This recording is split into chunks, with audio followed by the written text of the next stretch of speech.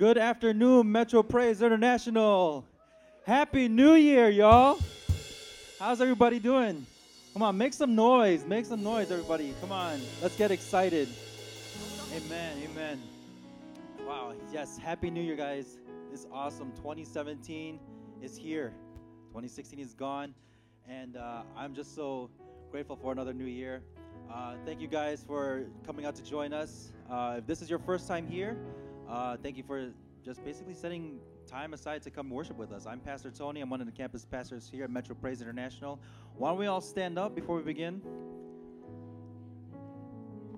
All right. Now we begin each service with a testimony. And I would like to call up my sister Carol Wampler. Yes, please give a warm welcome as she comes up to share what God is doing in her life. Hello, everyone. Good morning. Happy New Year's. So basically, just the testimony that I have over my life has been, God just basically spoke to my heart one day, and He told me, get up and sin no more. And that's the testimony that I'm actually feel like having today. He placed that in my heart again. And, this is like a new me, like New Year type of thing that the worldly people say, right? People in the world, like, it's new me, new year. But, God doesn't want you to be a new you unless you're a new you in Him. So, the Bible says in 2 Corinthians, therefore, if anyone is in Christ, the new creation has come, the old has gone, the new is here. So I invite everyone to have a relationship with Jesus, to repent of your sins. That's the best, New Year's resolution you can make, is to get up and sin no more. When God, when the lady was, hold on, where's she, is she a prostitute? The word, give me 1 second. The adulterous girl, she came to Jesus, right? Jesus told her, actually have the passage here too, because, give me 1 second, sorry. Jesus basically told her, he's like, go now. So she came to him, right? She's like, they caught me in adultery and all this stuff. And he basically just told her, he's like, do they condemn you? And then she said no. And then she said, neither do I condemn you. Jesus declared, go on and leave your life of sin. He didn't say stay with your life of sin. He said leave your life of sin. So just leave your life of sin behind. 2016, whatever you did, repent, turn to Jesus, and be resurrected with Christ and be a new creation in Christ. Because it's the best thing you can ever do to yourself. Amen? Thank you, God. Thank you for being an awesome God. Thank you for being a justice God. God, I just pray over everyone here, God, that they just, really declare, freedom in their lives of anything, God, of any sin, of anything that they have done not to glorify you, God. I just pray that everyone just glorifies you in this place, and they just start this new year in you, God. I pray in the name of Jesus. Amen.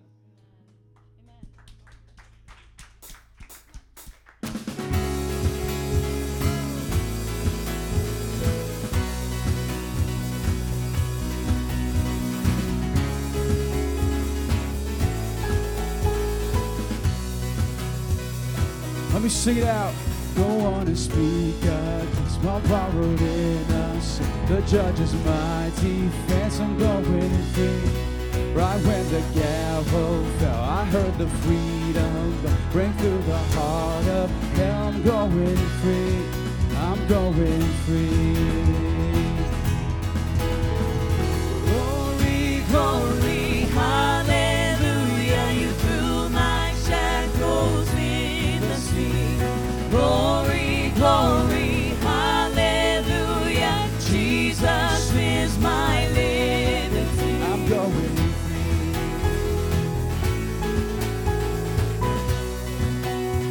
I won't go back. I won't go back again. That's just not who I am. Lord, I'm a brand new man. I'm going free. I'm on a narrow road. It's paved with grace and hope. It's gonna lead me home. I'm going free. I'm going free. Yeah. Glory, glory, hallelujah. You threw my shackles in the sea. Glory, glory, hallelujah. Jesus is my liberty.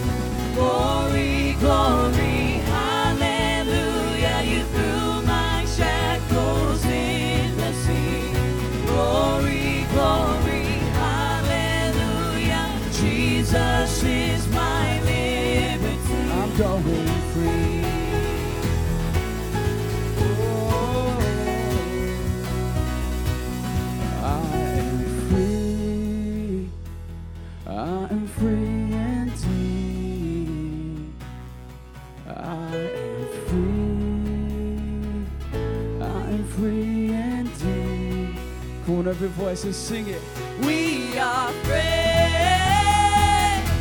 We're free indeed. We are free. We're free indeed. Oh, glory, glory. Hallelujah. You threw my shackles in the sea. Glory, glory.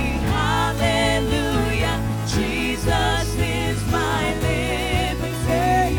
Glory, glory. Hallelujah. You threw my shackles in the sea. Glory, glory. Hallelujah. Jesus is my liberty. I'm going free. Oh, we are free. Free indeed. 'Cause someday I'll fly away on your amazing grace. Your love is my jailbreak. I'm going free.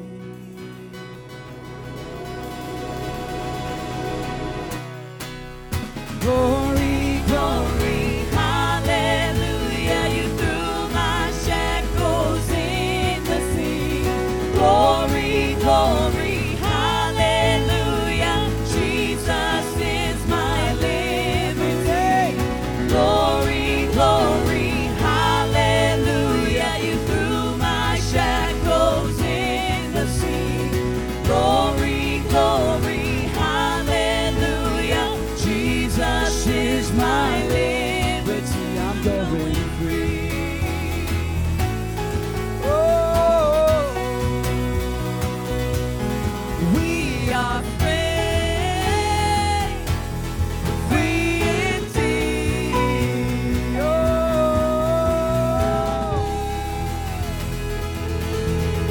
Come on, give him praise today. We thank you, Lord.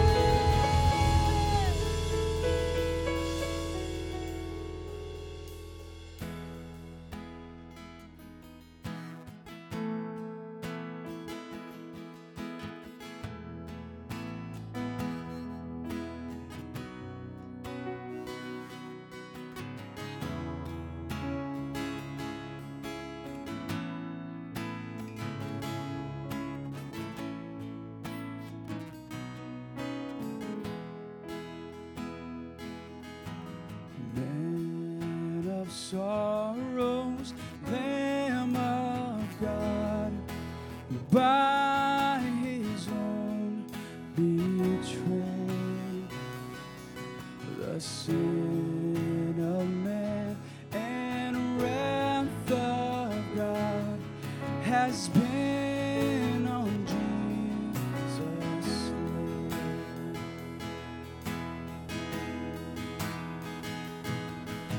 Silent as he stood accused, beaten, mocked, and scorned, bowing to the Father's will, he took a crown of thorns. Oh, that rugged cross, my salvation, where your love poured out over me. And now my soul cries out, hallelujah, praise and honor unto thee.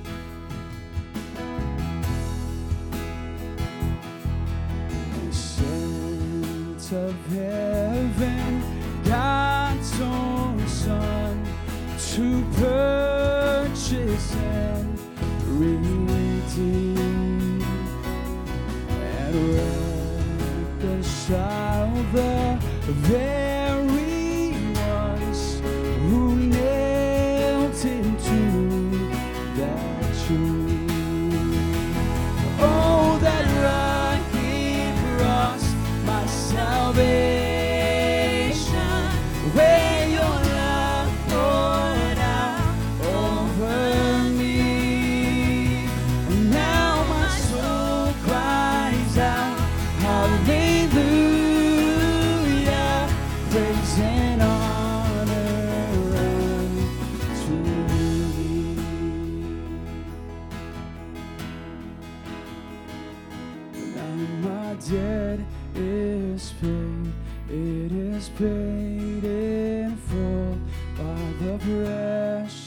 precious blood that my Jesus spilled. Now the curse of sin has no hold on me. Whom the Son sets free, oh, is free indeed. Now my debt is paid, it is paid in full by the precious blood that my Jesus spilled.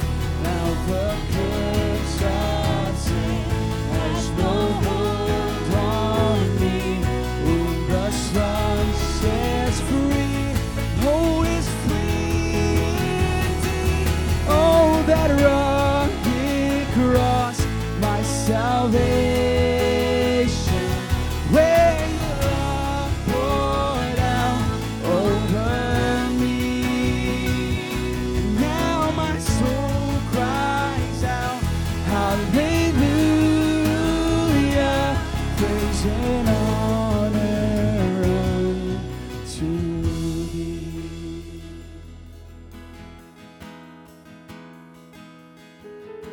See, the stone is rolled away. Behold the empty tomb. Come on, church. Hallelujah, God be praised. He's risen from the grave. Oh, that rugged cross, My salvation, where your love poured out over me. and now My soul cries out, hallelujah, praise and honor to thee. and oh, that rugged cross, my salvation, where your love poured out over me. And now my soul cries out, hallelujah, praise and honor unto now my debt is paid, it is paid. Come on, let's sing that out, every voice. Precious blood that my Jesus spilled. Now the curse of sin has no hold on me. Whom the Son sets free, oh, is free. Now my debt, Now my debt is paid, it is paid in full by the precious blood that my Jesus paid. Now the curse of sin has no hold of me.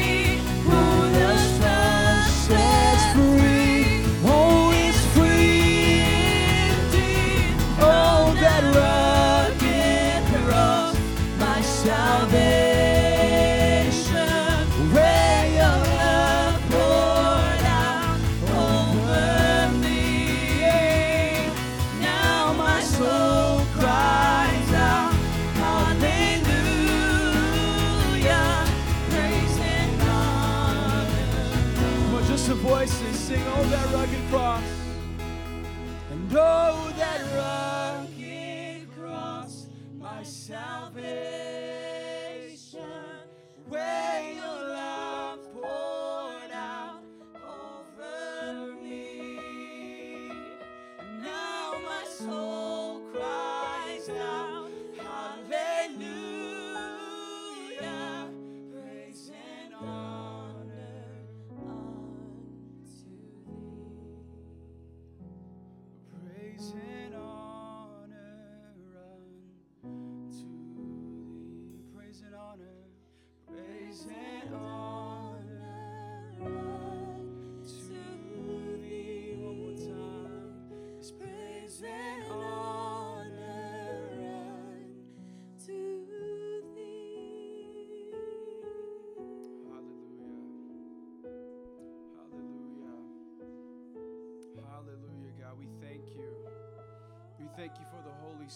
who's in our midst, who's in our hearts right now as we worship. Come on, that as we worship, heaven comes down, the angels join. As we start off this new year, God, we want to start it off right in worship.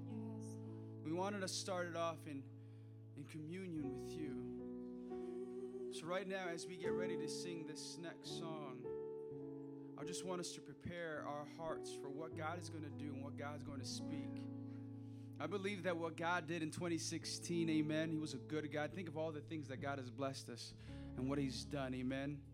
There's so much more. It can only get better, amen.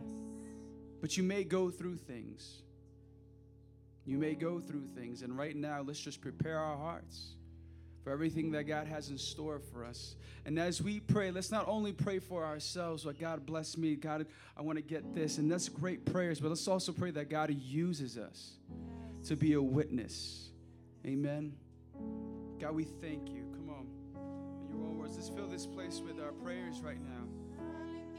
God, there's no one like you, God. We pray that as we prepare and as we worship for 2017, God, we come earnestly seeking you. We ask that you go before us. Holy Spirit, come prepare the way for us. God, with Holy Ghost encounters, God, that more people would get saved and know you, Jesus. Oh, God, that there would be more people to come to the grace and knowledge of our Lord and Savior, Jesus Christ. Oh, God, do what only you can do, God. Seek your face.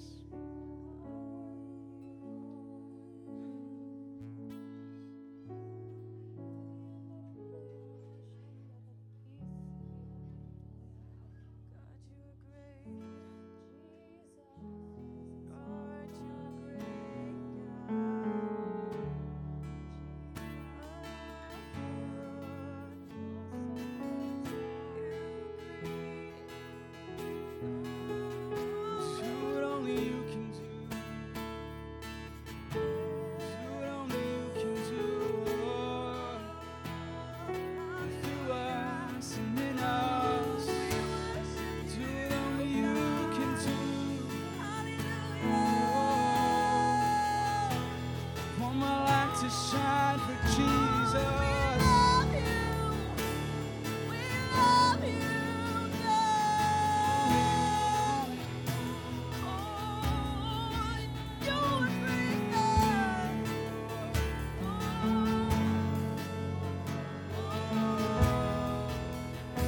You give life. You give life. You are love.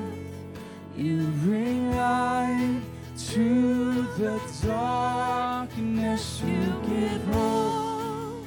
You restore every heart that is broken.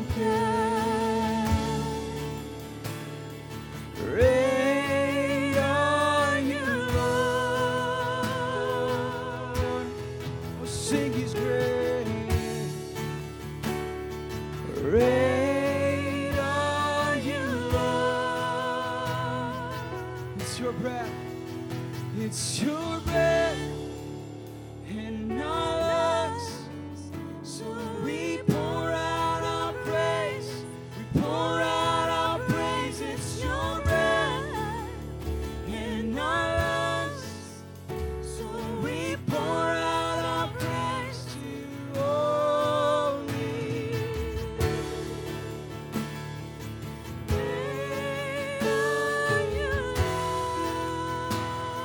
Let's sing. You give life. You give life.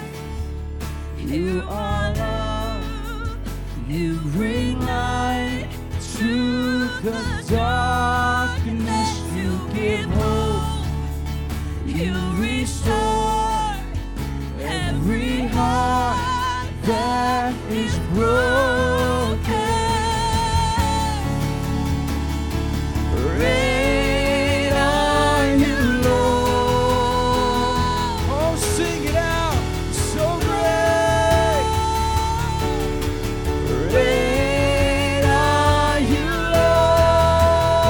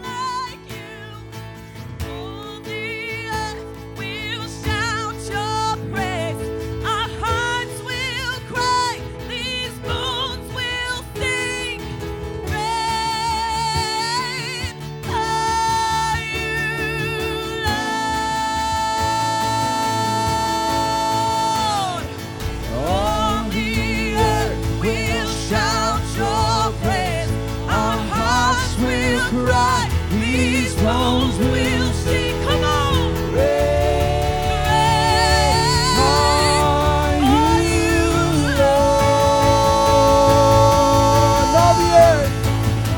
All the earth will shout your praise. Our hearts will cry. These bones will sing. Great are you, Lord. It's your breath in our lungs, so we pour out our praise. We pour out our praise. It's your breath in our lungs, so we pour out our praise to you only. It's your breath in our lungs, so we pour out our praise.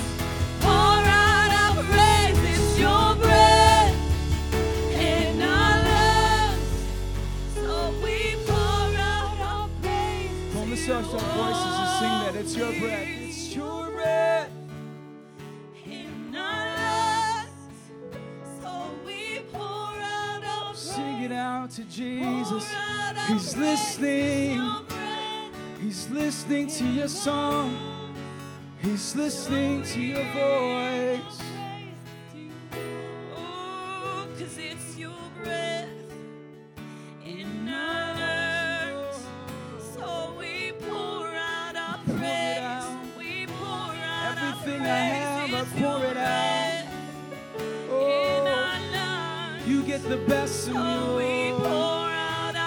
You get the best. Pour out our praise. Everything I have. Hallelujah. Everything, everything. We pour it out. Hallelujah. Hallelujah.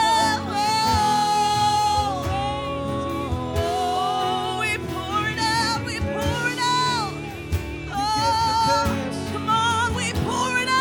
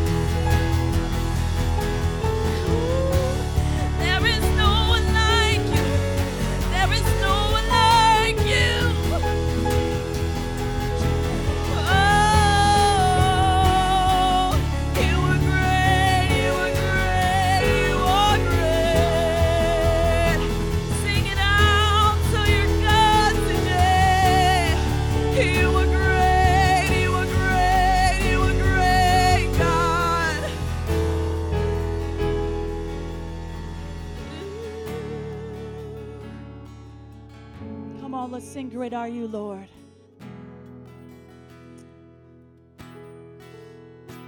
Jesus. Jesus. Come on. I want you guys to make your way out of your seats. I want you to come up to the front. And I want it to be symbolic of you guys stepping into this new year with your life on the altar. Come on. If 2017 for you this year is going to belong to Jesus, I want you to symbolically step into this year right at the altar and say, Jesus, I lay my life down. I'm giving you my marriage. I'm giving you my children. I give you my job. I give you my life, my dreams, my aspirations. Come on, keep singing. Great is He. He is so great. Oh, as a church family, come on, don't be afraid. Come up closer to the front. You guys come up. We can make 2 lines. Let's make 2 rows. Come on. Are you, Lord? Come on, He's so great. We're going to go after Jesus, guys. Come on. We're going to enter this new year with thanksgiving in our hearts. We're going to enter His courts with praise because He's so good, because He's so great, because He's the King of majesty. Come on.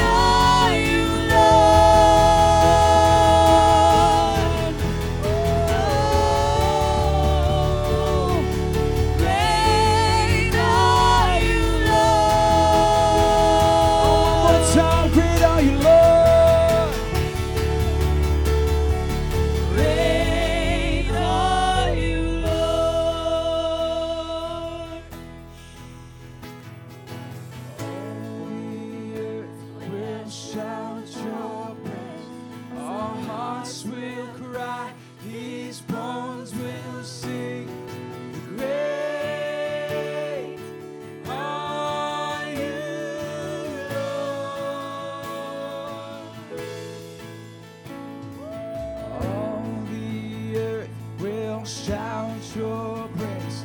Our hearts will cry, these bones will sing. Come on. You gotta push through. God is here and He's listening to you. He's listening to you. Sing it out. You gotta push. Come on. Our hearts will cry, These bones will sing. Come on.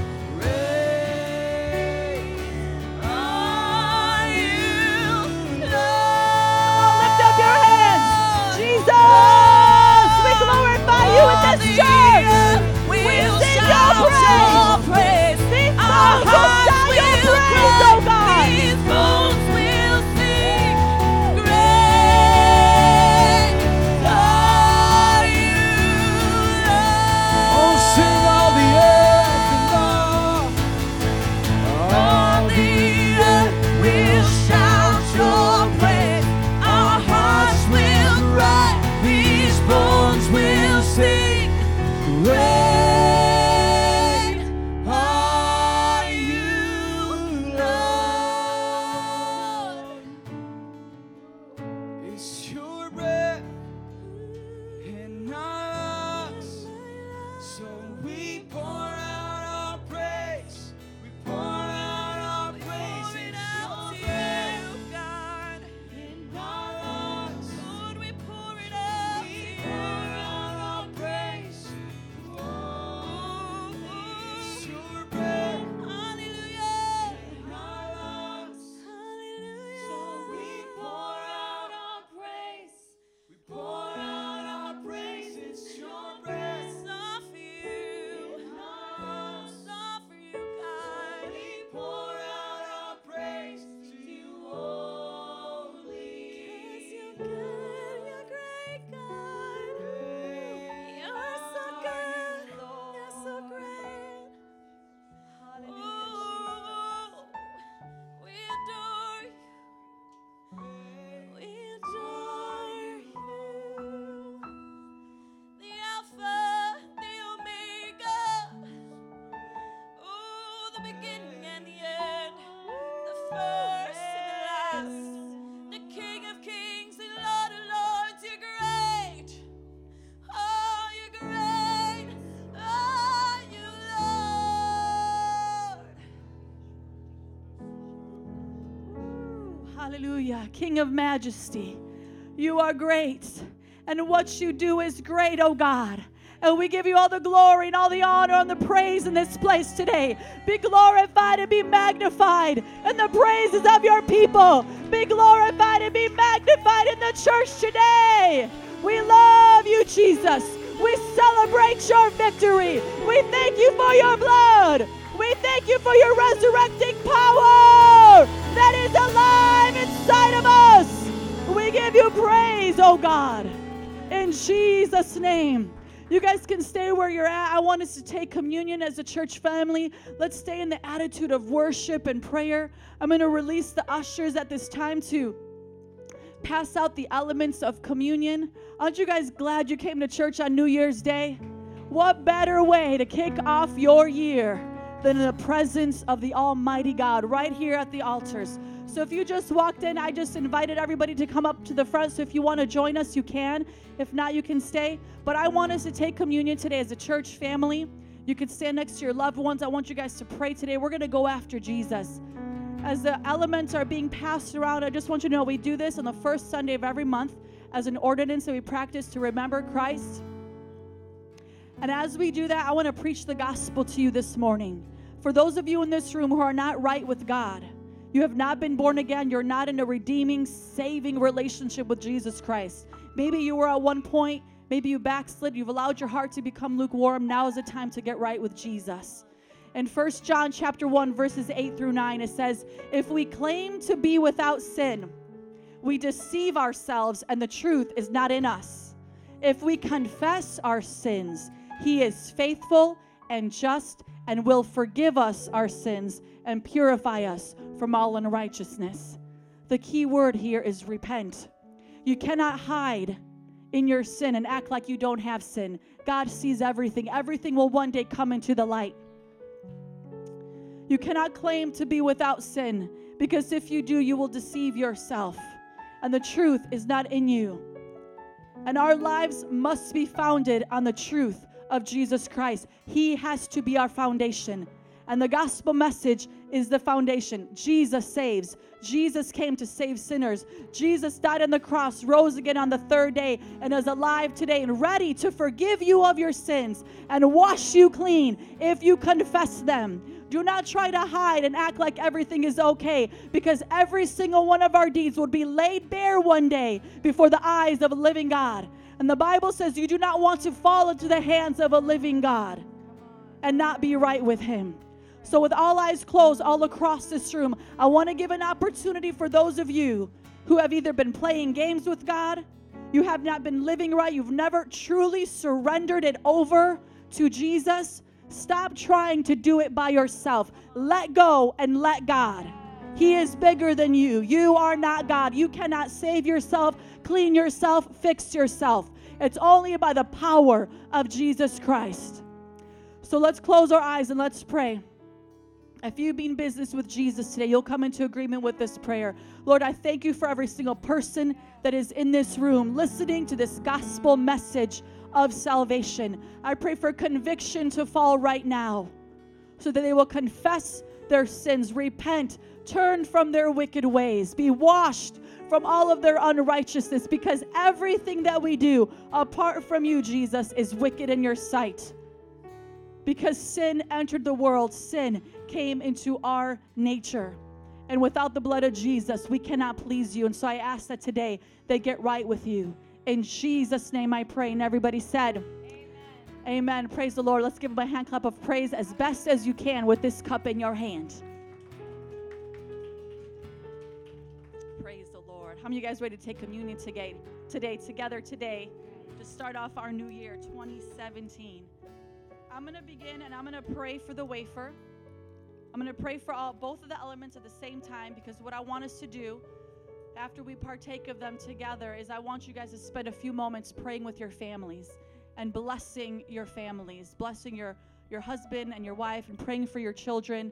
And if you're around friends in this room, get together with your friends, pray for them, and let's get excited and believe for God's goodness and blessing in this new year. Amen.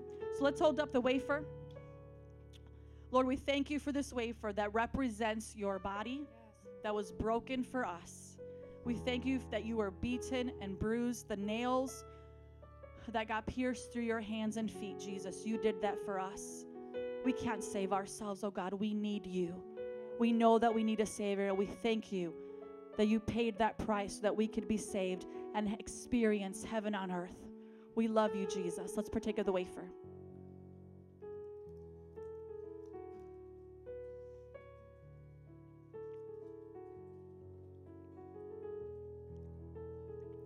Hallelujah, Jesus. We thank you for this grape juice that represents your blood.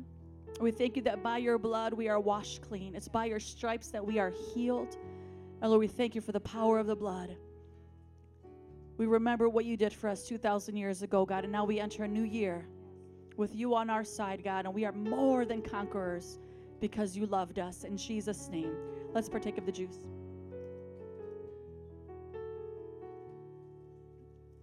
Hallelujah. The band's going to lead us in a communion song, worship song. I want you guys to turn to your loved ones and spend some few moments here just praying, blessing each other. Speak life over your children. Let's speak blessing. Speak things into the air. Come on.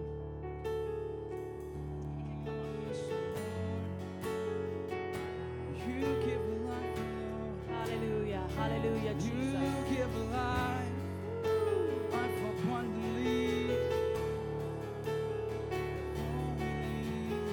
Come on. Maybe some of you guys might have to repent to each other today.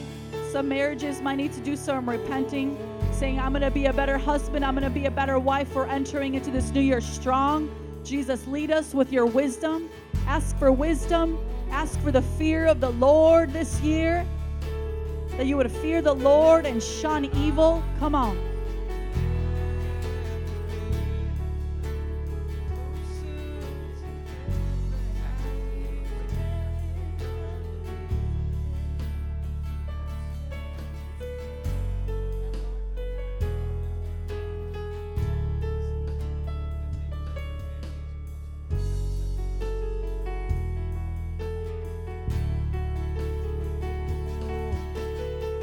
Come on, go deep today.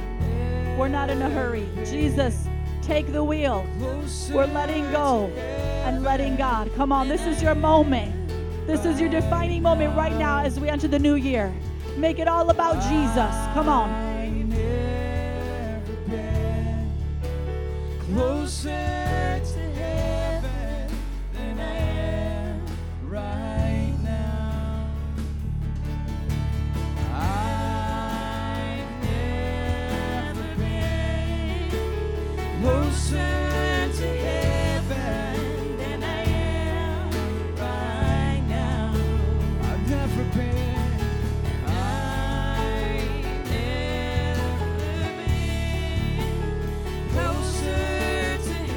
Begin closing out. Now let's come back together in the front. Let's continue worshiping to this song. Come on. As you guys finish off your prayers, let's close out in a powerful way. We're experiencing heaven on earth together as a body of Christ, as God's household. Come on. Woo!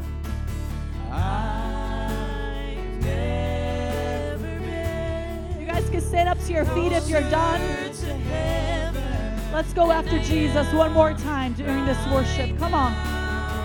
Hallelujah. I've never been, no, I've never been closer to heaven than I am right now. I've never been, no.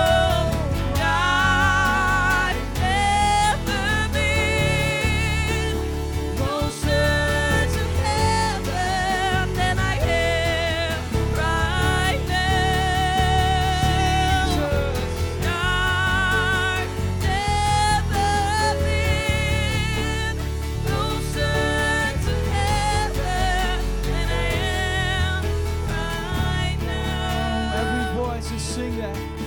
I've never been closer to heaven than I am right now. Sing it over your family. And I've never been closer to heaven than I am right now. One more time.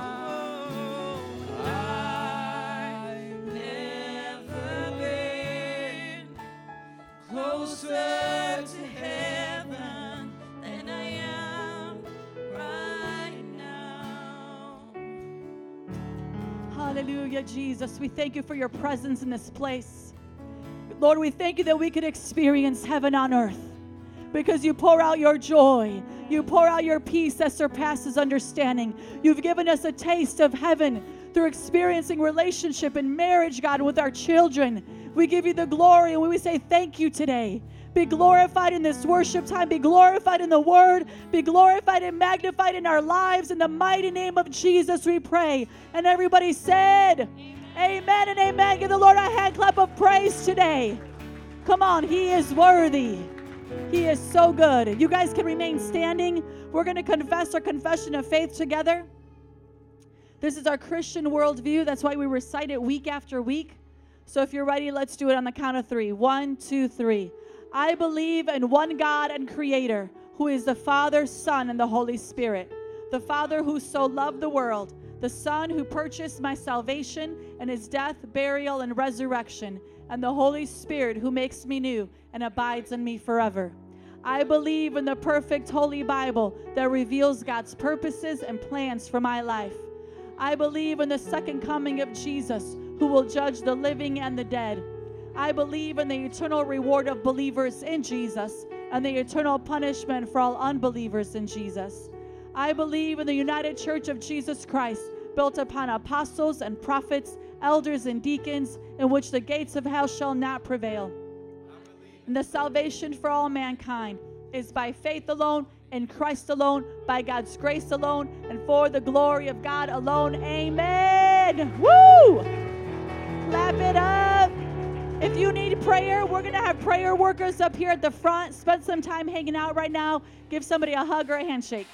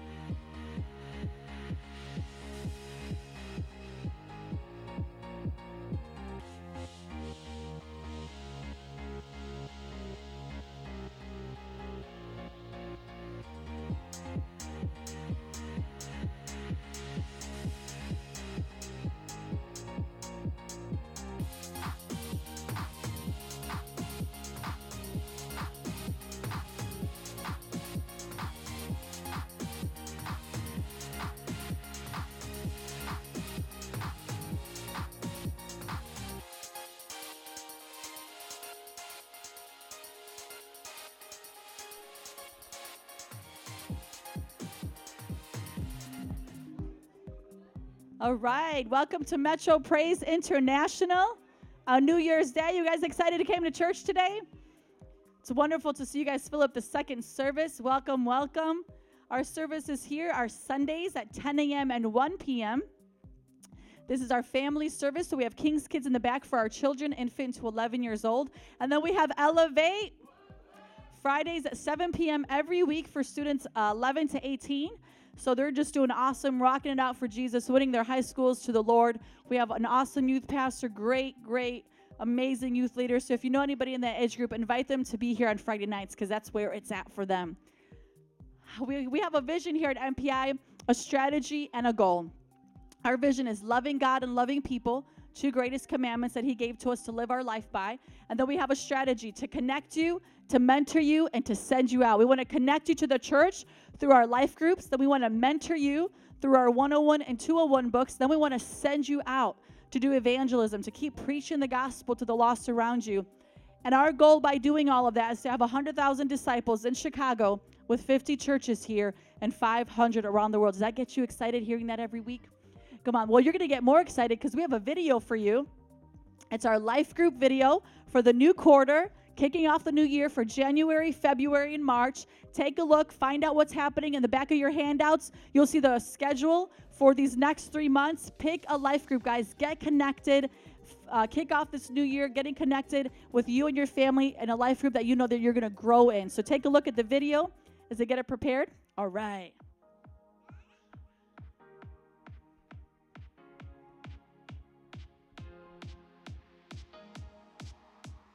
Hey everyone, this is Nick Oveas. We want to invite you to our Bible study every Friday at 7 p.m. Or we have a time of worship, word, and fellowship. We also have childcare provided, so come check us out and check us out on our Facebook page. Hope to see you there. Hi, my name is Lauren Syansky. This is Cynthia Rodon, and we lead the Single Moms Life Group. We meet twice a month on Sundays at 5:30 p.m. here at the church. We hope to see you there. Check us out on Facebook. Childcare is always provided. Hi, I'm Rachel Rivera, and I lead the Marriage Life Group with my husband, Ricky, once a month on Sundays at 5 p.m. here at the church. This quarter, you're not going to want to miss it. We're going to talk about honoring each other in your marriage. So come check us out. Check out our Facebook page, and we do have childcare. See you there. Hello everybody, my name is Tina, and I just want to invite all your children who are ages infant to 11 years old to come and join us at our Impact Royal Rangers on Wednesdays at 6:30 here at the church, where we train them up in the way that they should go. Hey, what's up, Metro Praise? We are Pastors Tony and Jerry Vivid. Join us Friday nights at 7 p.m. at our place for adult Bible study. This quarter, we're going to be going over the Old Testament. It's going to be a great time, especially if you don't know a lot about the Old Testament. Come join us. What's up? My name is Lawrence. I'm one of the leaders of the Youth Resistance Life Group. We meet up every first and third Tuesday right here at the church at 6 p.m. We'd love for you guys to show up. We have an awesome time of fun, food, fellowship, worship. Come and get impacted by the presence of God. Hi, I'm Ashley. I'm the leader of Encounter Night Life Group, and we just want to invite you out every last Tuesday of the month at 7 p.m. We're going to have a very power-packed time of worship and prayer. If you get off work late, we're going to be having our extended times of worship, so come on out. We'll see you there. What's up, everybody? My name is Rudy. I'm the leader of the Evangelism Life Group. We meet every Saturday at 5 p.m. to go preach the gospel on the streets of Chicago. Join us here for a time of instruction and an application to preach the word in the streets. I'll see you guys on the streets. What's up, everyone? I'm Yuli. I want to invite you to come out to MPI Gain Outreach Life Group. It is a great time where we preach the gospel to gay members all across the city of Chicago. I would love if you come and join us. You will know how to preach to gay members and how to love them more. Hi, I'm Ashley Munoz. I want to invite everyone from the ages 11 to 18 to the Ambassadors Life Group that meets every first and third Saturday. Come for fun, fellowship, and reaching into the Word. See you there. Woohoo! Come on, give it up for our life groups, our life group leaders. Look to your neighbor, say it's time to get connected. Don't be shy. Come on. So that's the schedule for the quarter. We want to let you guys know the snapshot, what's happening for this week. So kicking it off. They'll switch the slide here shortly.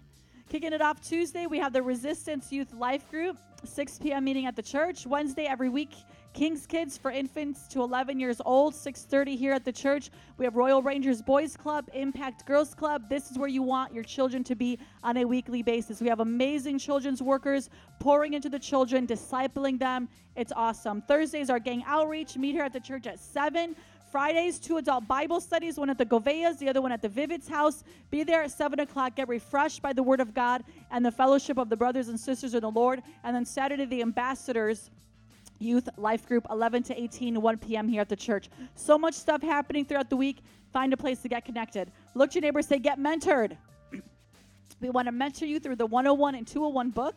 The 101 book is called Welcome to Your New Life, and this is done one-on-one with a leader in the church who will greatly impact your life. They'll train you up to be a disciple for Jesus, encourage you in your walk with the Lord, pray with you, answer your questions. When you graduate the 101, you'll get into the 201 class, Disciples That Make Disciples, and this is where we train you how to be a leader in the church so that one day you can make disciples and give to others what was once given to you and what will continue to be given to you so you could one day be ordained as a deacon or an elder in the church. Then we want to send you out. Somebody say send.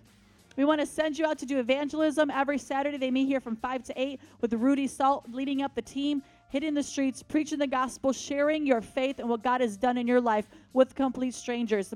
The Bible says don't be afraid of what to say because at that time the Holy Spirit's going to tell you what to say, okay? So it's going to really encourage you to get to a new level in your walk with the Lord and make you bold for Jesus. So to recap, MPI has a vision, a strategy, and a goal. A vision of loving God and loving people, a strategy to connect you, mentor you, and send you out, and a goal of 100,000 disciples in Chicago with 50 churches here and 500 around the world. Can I get a hallelujah?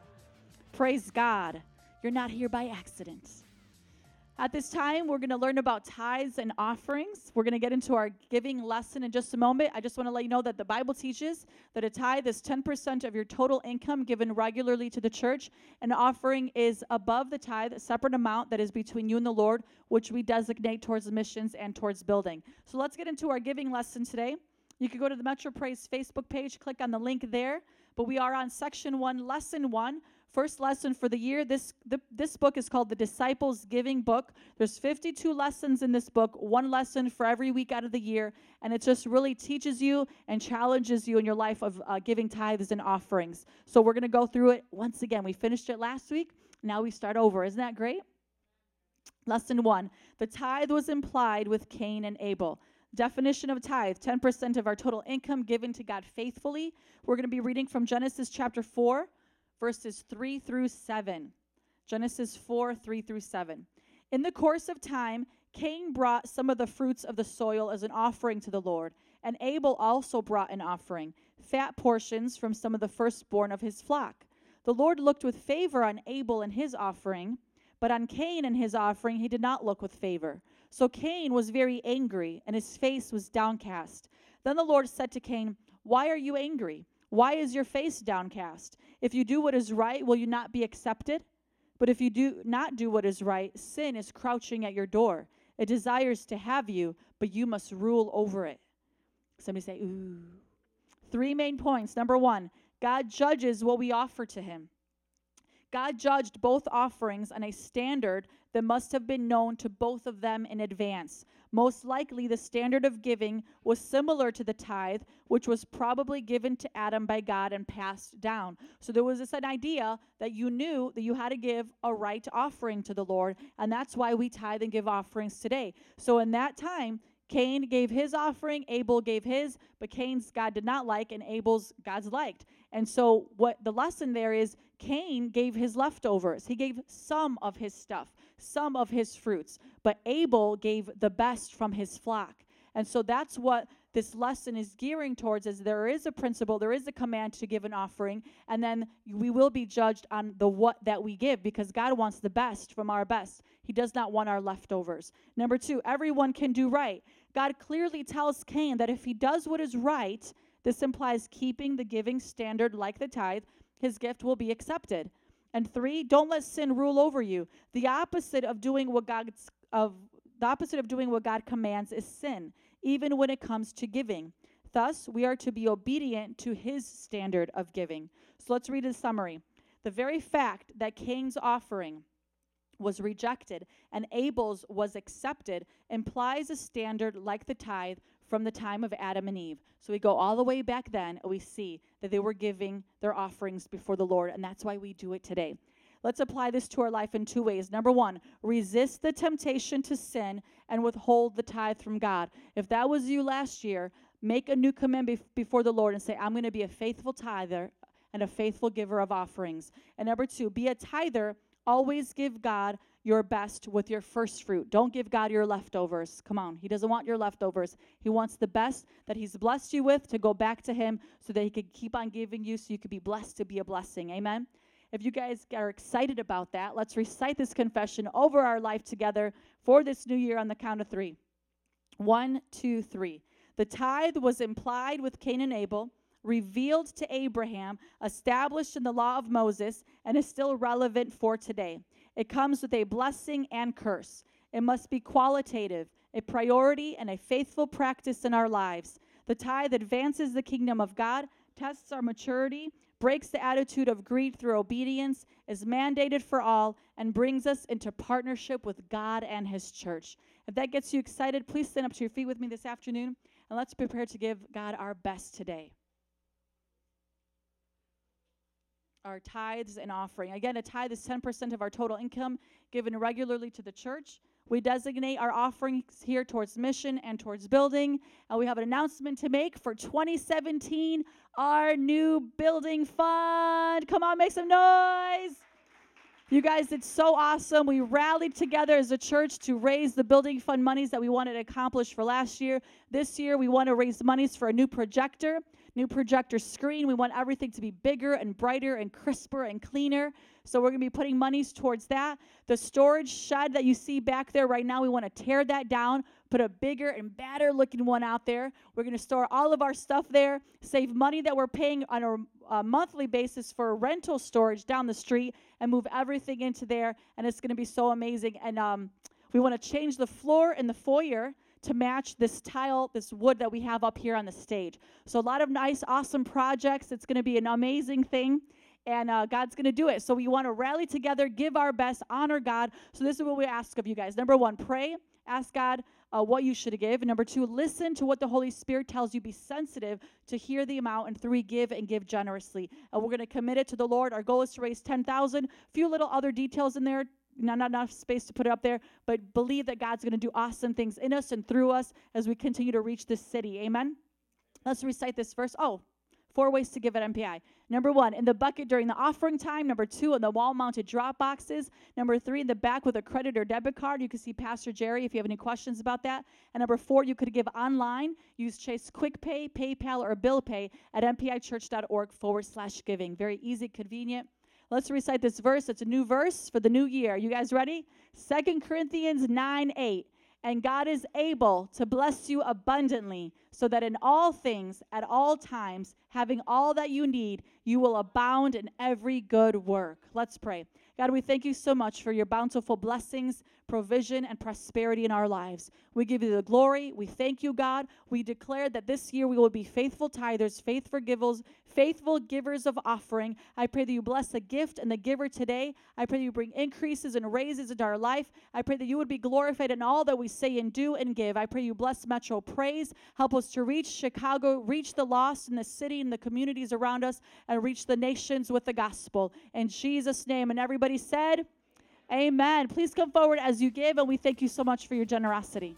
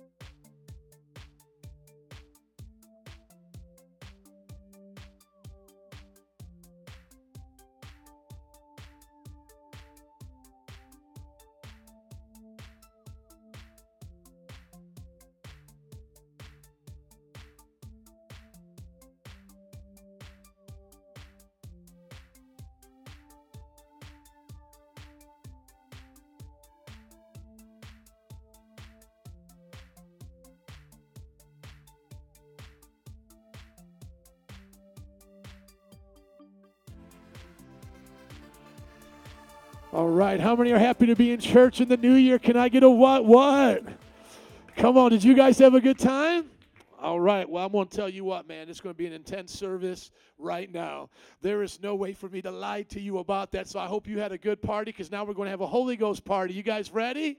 And you know the thing about a Holy Ghost party don't stop. Amen.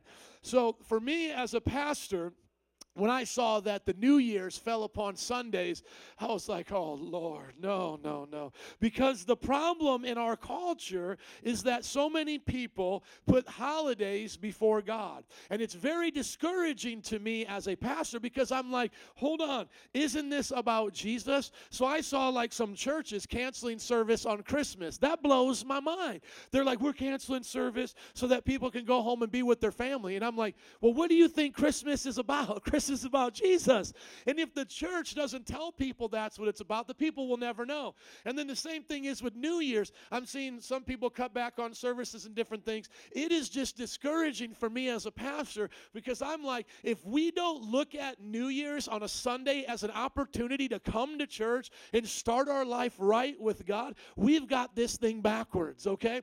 And so I want to tell you, I'm so glad that you're here, but this church is not here like I'm on American Idol and I'm like saying, I'm a pastor, pick me, I really want you to come to my church. No, we come to church because we love God, and it's our honor to do so. Now, I hear this all the time from people, that they got to take a break from church, and I not only hear it from the people that come to church, I hear it from the pastors in the church. So both are messed up. The pastors are messed up, and the people are messed up. Pastors are on depression medication, overworked, burnout, no time for their family, saying, oh, I need a break from church and all of this. And I'm like, man, if you need a break from church, you're doing it wrong. You're doing it wrong. So for me, I've been pastoring since I've been 22 years old. I've earned these gray hairs, y'all. I have earned these right here. And it's my 40th birthday this month, January 19th, turning the big 4-0. And thank you for the applause, but I don't say it for that. It's just, living life for Jesus. But you know what? I say that to tell you, I have never missed a Sunday, unless I'm out on a mission field. So I have preached every Sunday. I've never been sick on a Sunday. Never, ever. And I always have this much energy every single day, unless there's something wrong. My wife will tell you, and this is why I don't drink caffeine. I come caffeinated. As my drink, as the Lord served me up, I was caffeinated. Now, some of y'all decaf as a person, and that's okay, because we balance each other out in life. But listen to me. I have never not wanted to be at church. I have never not wanted to be in the presence of God. Because when I first got saved, I lost all my friends. I didn't have any of my friends anymore, because they didn't want to do the right things. They wanted to keep doing what they're doing. So here's my thing. It's like, can I eat lasagna at 10 o'clock at night on Wednesdays? No, I can't eat it. Even if my mom makes my favorite lasagna. You know why? Because every Wednesday after King's Kids, my wife and family and our kids in the minivan, we stop at McDonald's, and I eat all these chicken nuggets. I eat all these French fries and all of this cheeseburger stuff, and I have no room. So 10 o'clock Wednesday, like clockwork, I am stuffed with McDonald's. And here's the problem. You know why people don't have time for church? And I'm not saying this is you guys, because you came today. I'm excited. But you know why our culture in the holidays forgets about church, forgets about Jesus? It's because they're so bloated on the world. They're so bloated on worldly parties, worldly things, that they have no room for what's good. And listen, if all I ate over and over and over again was McDonald's, I would probably forget the taste of lasagna. I would forget what my mama really had cooking. And so here's my thing. Today in the culture, we need to get back to Jesus. We need to get back to the importance of the church. So my New Year's message for you today is not a pep talk.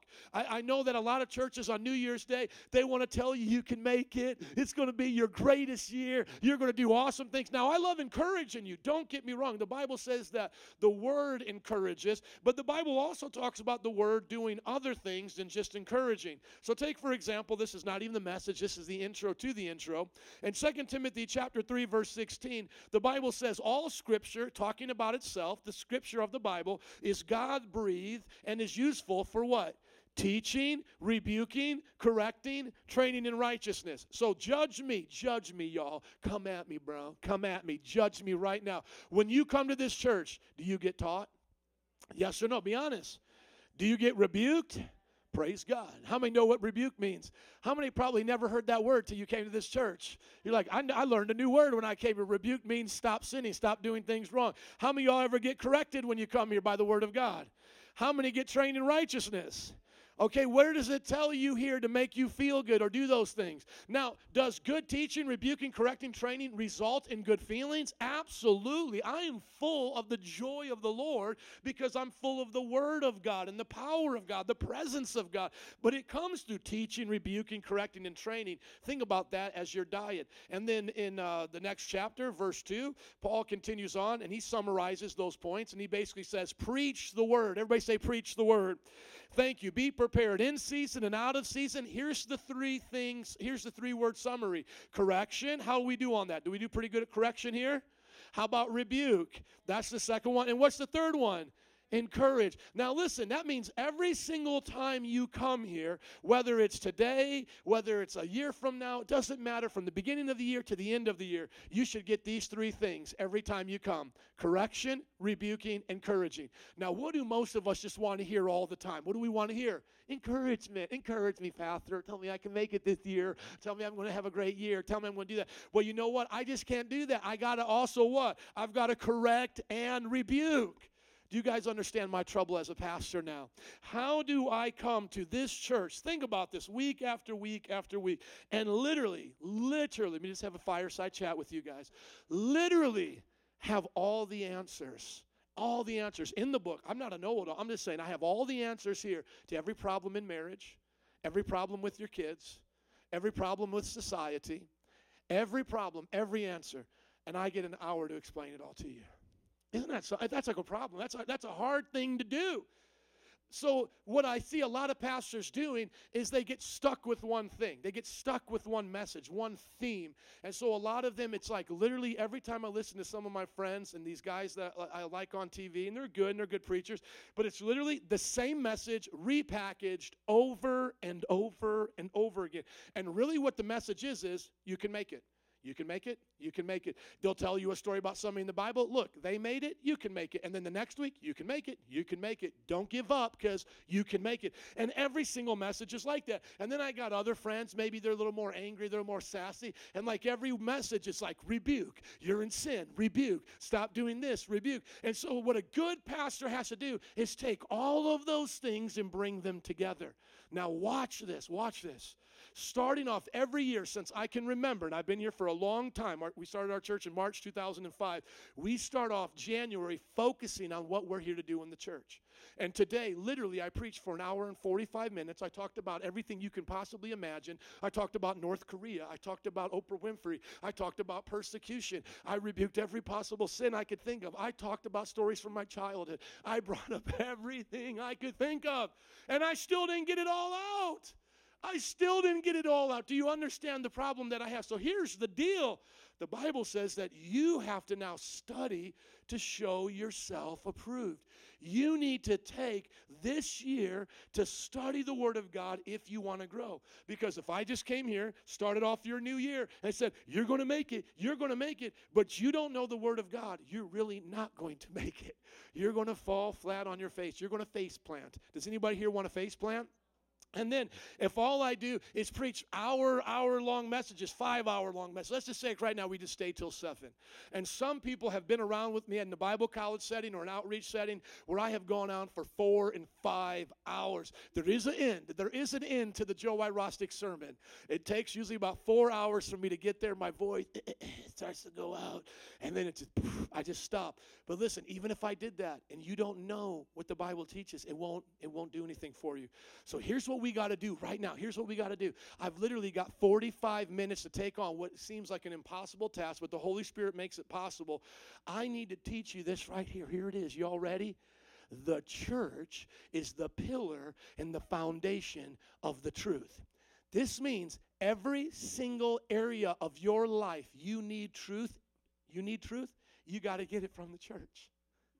Isn't that kind of crazy? You don't want to hear that, right? You don't want to hear that. You want to hear I can get it somewhere else. If I don't like Aldi, I'll go to Jewel. If I don't like Jewel, I'll go to the Whole Foods market. You don't want to hear there's only one place to get it. We don't want to hear that. We want this idea of, well, I can get it wherever I want it. But this is what the Bible teaches. The only place you will ever get truth is from the church. Some of you might say, well, Pastor, the Word of God gives me truth. Absolutely. Where did it come from? The church. Where did it come from? Did the Bible just float down out of heaven? Did angels come and hand you the Bible inscribed in gold like the Mormon church, golden tablets? Did you find them? No. Where did the Bible come from? The church. The church, what we do right here, what we do in this building means everything about what we're going to do out tomorrow and everywhere else we go. Right here. Literally think about this. What we do here determines what we do out there. And so, man, I'm so happy you're here. In my olden days, I used to get mad at the people who came for those who didn't. That was always crazy. Like, why are you doing that? Like, so take, for example, a holiday day like today. It's a little low on numbers. I would yell at y'all instead of the people who weren't here. And it would be crazy because you guys would be like, hey, we're here. We actually showed up, but I would just get out all my rebukes. And now I'd be like, I feel better. Now go tell your friends that who didn't show up. But, but listen, I'm not going to do that. I just got to get into this message. We're starting a new sermon series for January. It's all about the church being the foundation and the pillar of the truth. And here's the deal. If you can get this, you can spend the rest of your year focusing on all these things you want to do and know that you have the pillar and the foundation to do it. So what do you want to build this year? You want to build a family? I'm going to teach you how to build a family on the pillar and foundation of the truth. What do you want to do? Build your business this year? I'm going to teach you how to have the pillars and the foundation. You see, if all I do is talk about business, you'll miss the pillars. How many think it would be a good idea to get up on a ladder and start unscrewing these pillars right now? Like, hey, let's get them up there. Let's go, man. Let's go, Nico. Nico, I want you to unscrew this right up here and start just cranking it down and get her off. I mean, would you guys stay around for that? What if we brought in all of our kids and said, kids, watch, they're going to take down the pillars? Would you do that? You wouldn't want that. How many of you would like if I started just destroying the foundation? Let's say maybe we're in the Sears Tower, and I say, while we're up here on the 110th floor, we're going to have somebody down there start destroying the foundation. How long would you guys stay in that building for? Now listen, how long can we stay in this country for and expect success if we tear the foundations down and take out the pillars? How long can your school be successful if we take out the pillars and the foundation? How long can your marriage be successful if you take out the pillars and the foundation? Now, what does the Bible call the pillar and foundation? Let's get to it. 1 Timothy 3:14, Paul is talking. He says, although I hope to come to you soon, I'm writing you these instructions so that if I'm delayed, you will know how to conduct yourselves in God's household. Everybody say God's house. Thank you. Which is the church of the living God, the pillar and the foundation of the truth. What is God's household? The church. What is the pillar and foundation of the church? What is the pillar and the foundation of the truth? The church. God's household is called what? The church. The pillar and foundation of the truth is called the. You see why I have a problem as a pastor? Because sometimes, it's like we want to have people come to our church. Like, I want you to come here, and maybe I'll do nice things, and we'll give away stuff, and I'll sell a funny joke or have great music. But do you understand that there's nothing that I can really do for you to change your life unless you accept this truth? So it's like I can manipulate you. I could tell you lies. I could tell you half-truths. But nothing will really build your life unless you believe this. Now, some people have gone so far off on this that they claim that the Pope and the Roman Catholic Church is the one church of the living God. That is a lie. There is no Pope in the Bible. There is no saints being prayed to in the Bible. There is no confessional booth in the Bible. Everything that makes Roman Catholic Church what it is today does not exist in the Bible. No smells, no bells, no priest. Are you listening to me? So what this is talking about is not cathedrals. Did Jesus walk around dressed like the Pope? Yes or no? Did he have a hat on? Did he have a staff? Did he have people kiss his ring? Did we ever think that was normal? Why are we doing that, right? Why are we doing that? But people want to respect him and kiss his ring and do all that. But that is wrong. Did Jesus have you do that? Now, how many think Jesus, if you're going to kiss anybody's ring, it should be Jesus' ring? Like, I love you, Jesus, right? But Jesus didn't do that with us. Anybody's going to dress up, who should dress up? Jesus. Jesus should be coming around with the cool hat and the big robe, and Jesus should be having the stuff. Did Jesus do any of that? Did Peter do any of that? No. So what does the church represent in the Bible? It represents us. Just ordinary people who are serving God, who are living for God. So when we talk about this today, I'm not talking about what you call religious church. I'm talking about what the Bible calls church. When Paul is writing this, do you know where Paul is at? In jail. Locked up, they won't let me out. No, they won't let me out. He was locked up. Paul was in jail. In jail. Where is this church at? Well, Timothy is a man living in the city of Ephesus. Where's the church at? In his house. It's in his crib, and a bunch of them are meeting in other houses with the other elders and leaders that are working with Timothy. This is literally a jailhouse letter going to people's house churches. Do you think they dress fancy there? Do you think they had religious cathedrals? Nothing wrong if you want to do some of those things, but if you do it for the wrong reason, is that going to bring you closer to God? I would love to have a big building filled up with more people, but is that building going to bring us closer to God? Of course, I don't want to dress up like Mother and have you call me Father, but even if I did, would that bring me closer to God?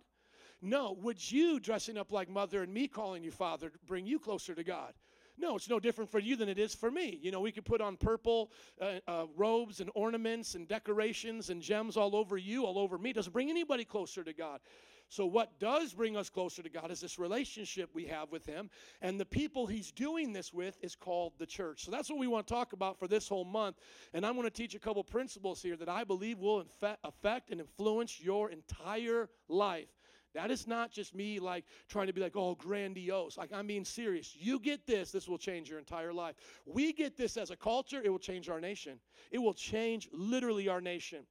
Listen to this introduction, please. How you view the church will determine how you view the kingdom of God. Period. I mean, right here, from this period right here to this next word right here, I think I spent an hour last service explaining it. Because I don't think we understand this whole entire concept. This is the entire concept of the Bible. I don't even have enough time to go through all the scriptures, but I'll try.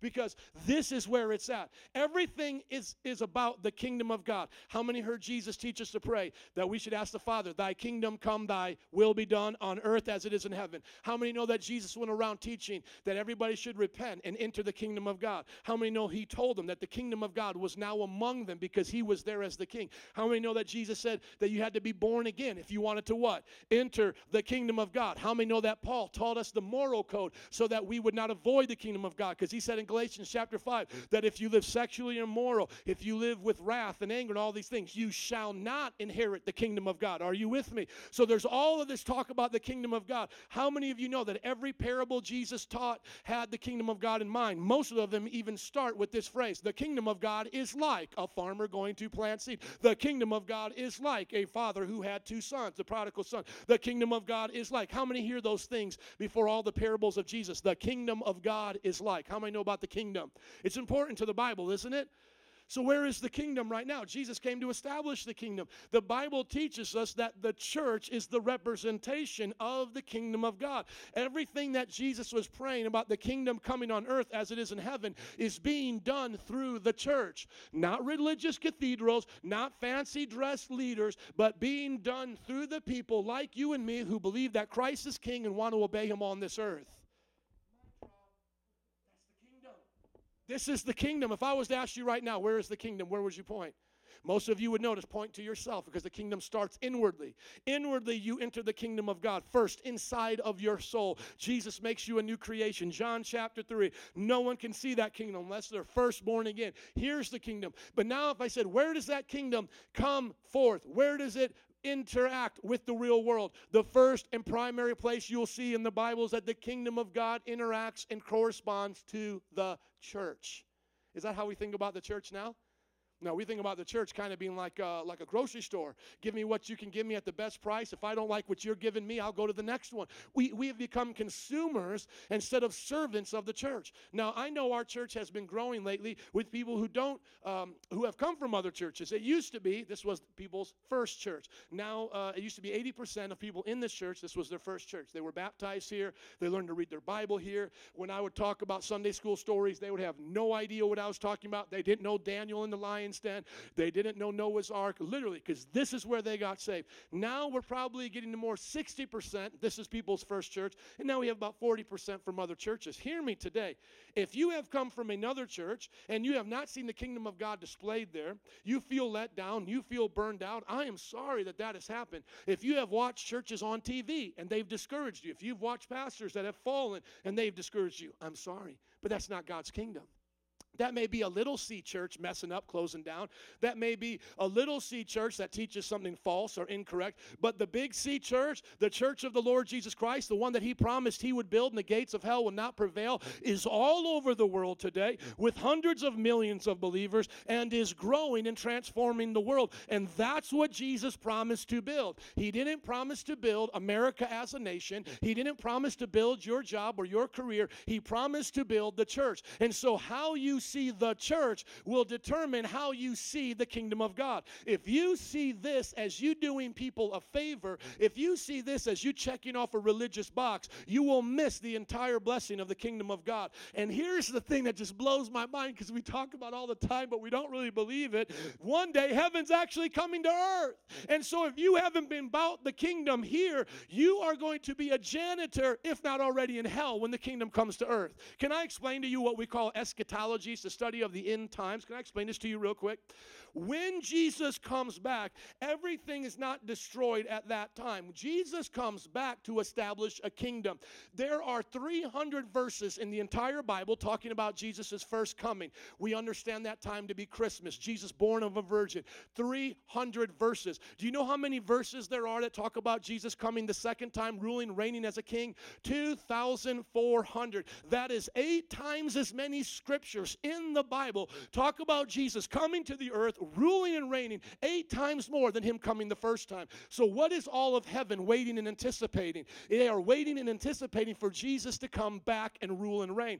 This is the reason why the Jewish people didn't accept him the first time, because they combined the 300 plus the 2,400, 2,700 verses, and they said Jesus is only doing a small little part. They didn't understand that he would come first, conquer our hearts before he would conquer the world. His first coming was to be born of a virgin in a manger, to die on the cross, Isaiah 9, Isaiah 53, so that he could save the nations, the Gentiles as well as the Jewish people. But if you read the rest of Isaiah, I'm talking Isaiah, just as for an example, Isaiah 9, Isaiah 53, all first coming. But read Isaiah chapter 60, Isaiah chapter 61, read Isaiah and Mount Zion, heaven coming to earth, and all the people going to worship there, and all the people paying tribute to the sons and daughters of God, God's kingdom being established, all the rules and powers of the world being subjected to him. It even talks about in Revelation that he squashes them like somebody squashes grapes in a wine press. He puts his feet on their necks. Are you listening to me?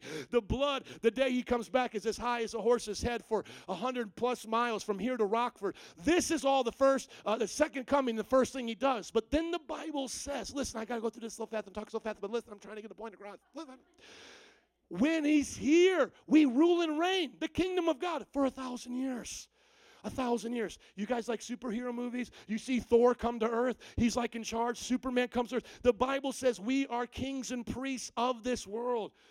Ulysses will be like the governor of Beijing. He will have a glorified body like Jesus did. Everybody get this. Jesus raised from the dead. He could eat. He could move around, but what could he also do? He could appear in different places. Sci-fi always tries to imitate what the Bible's already said would happen.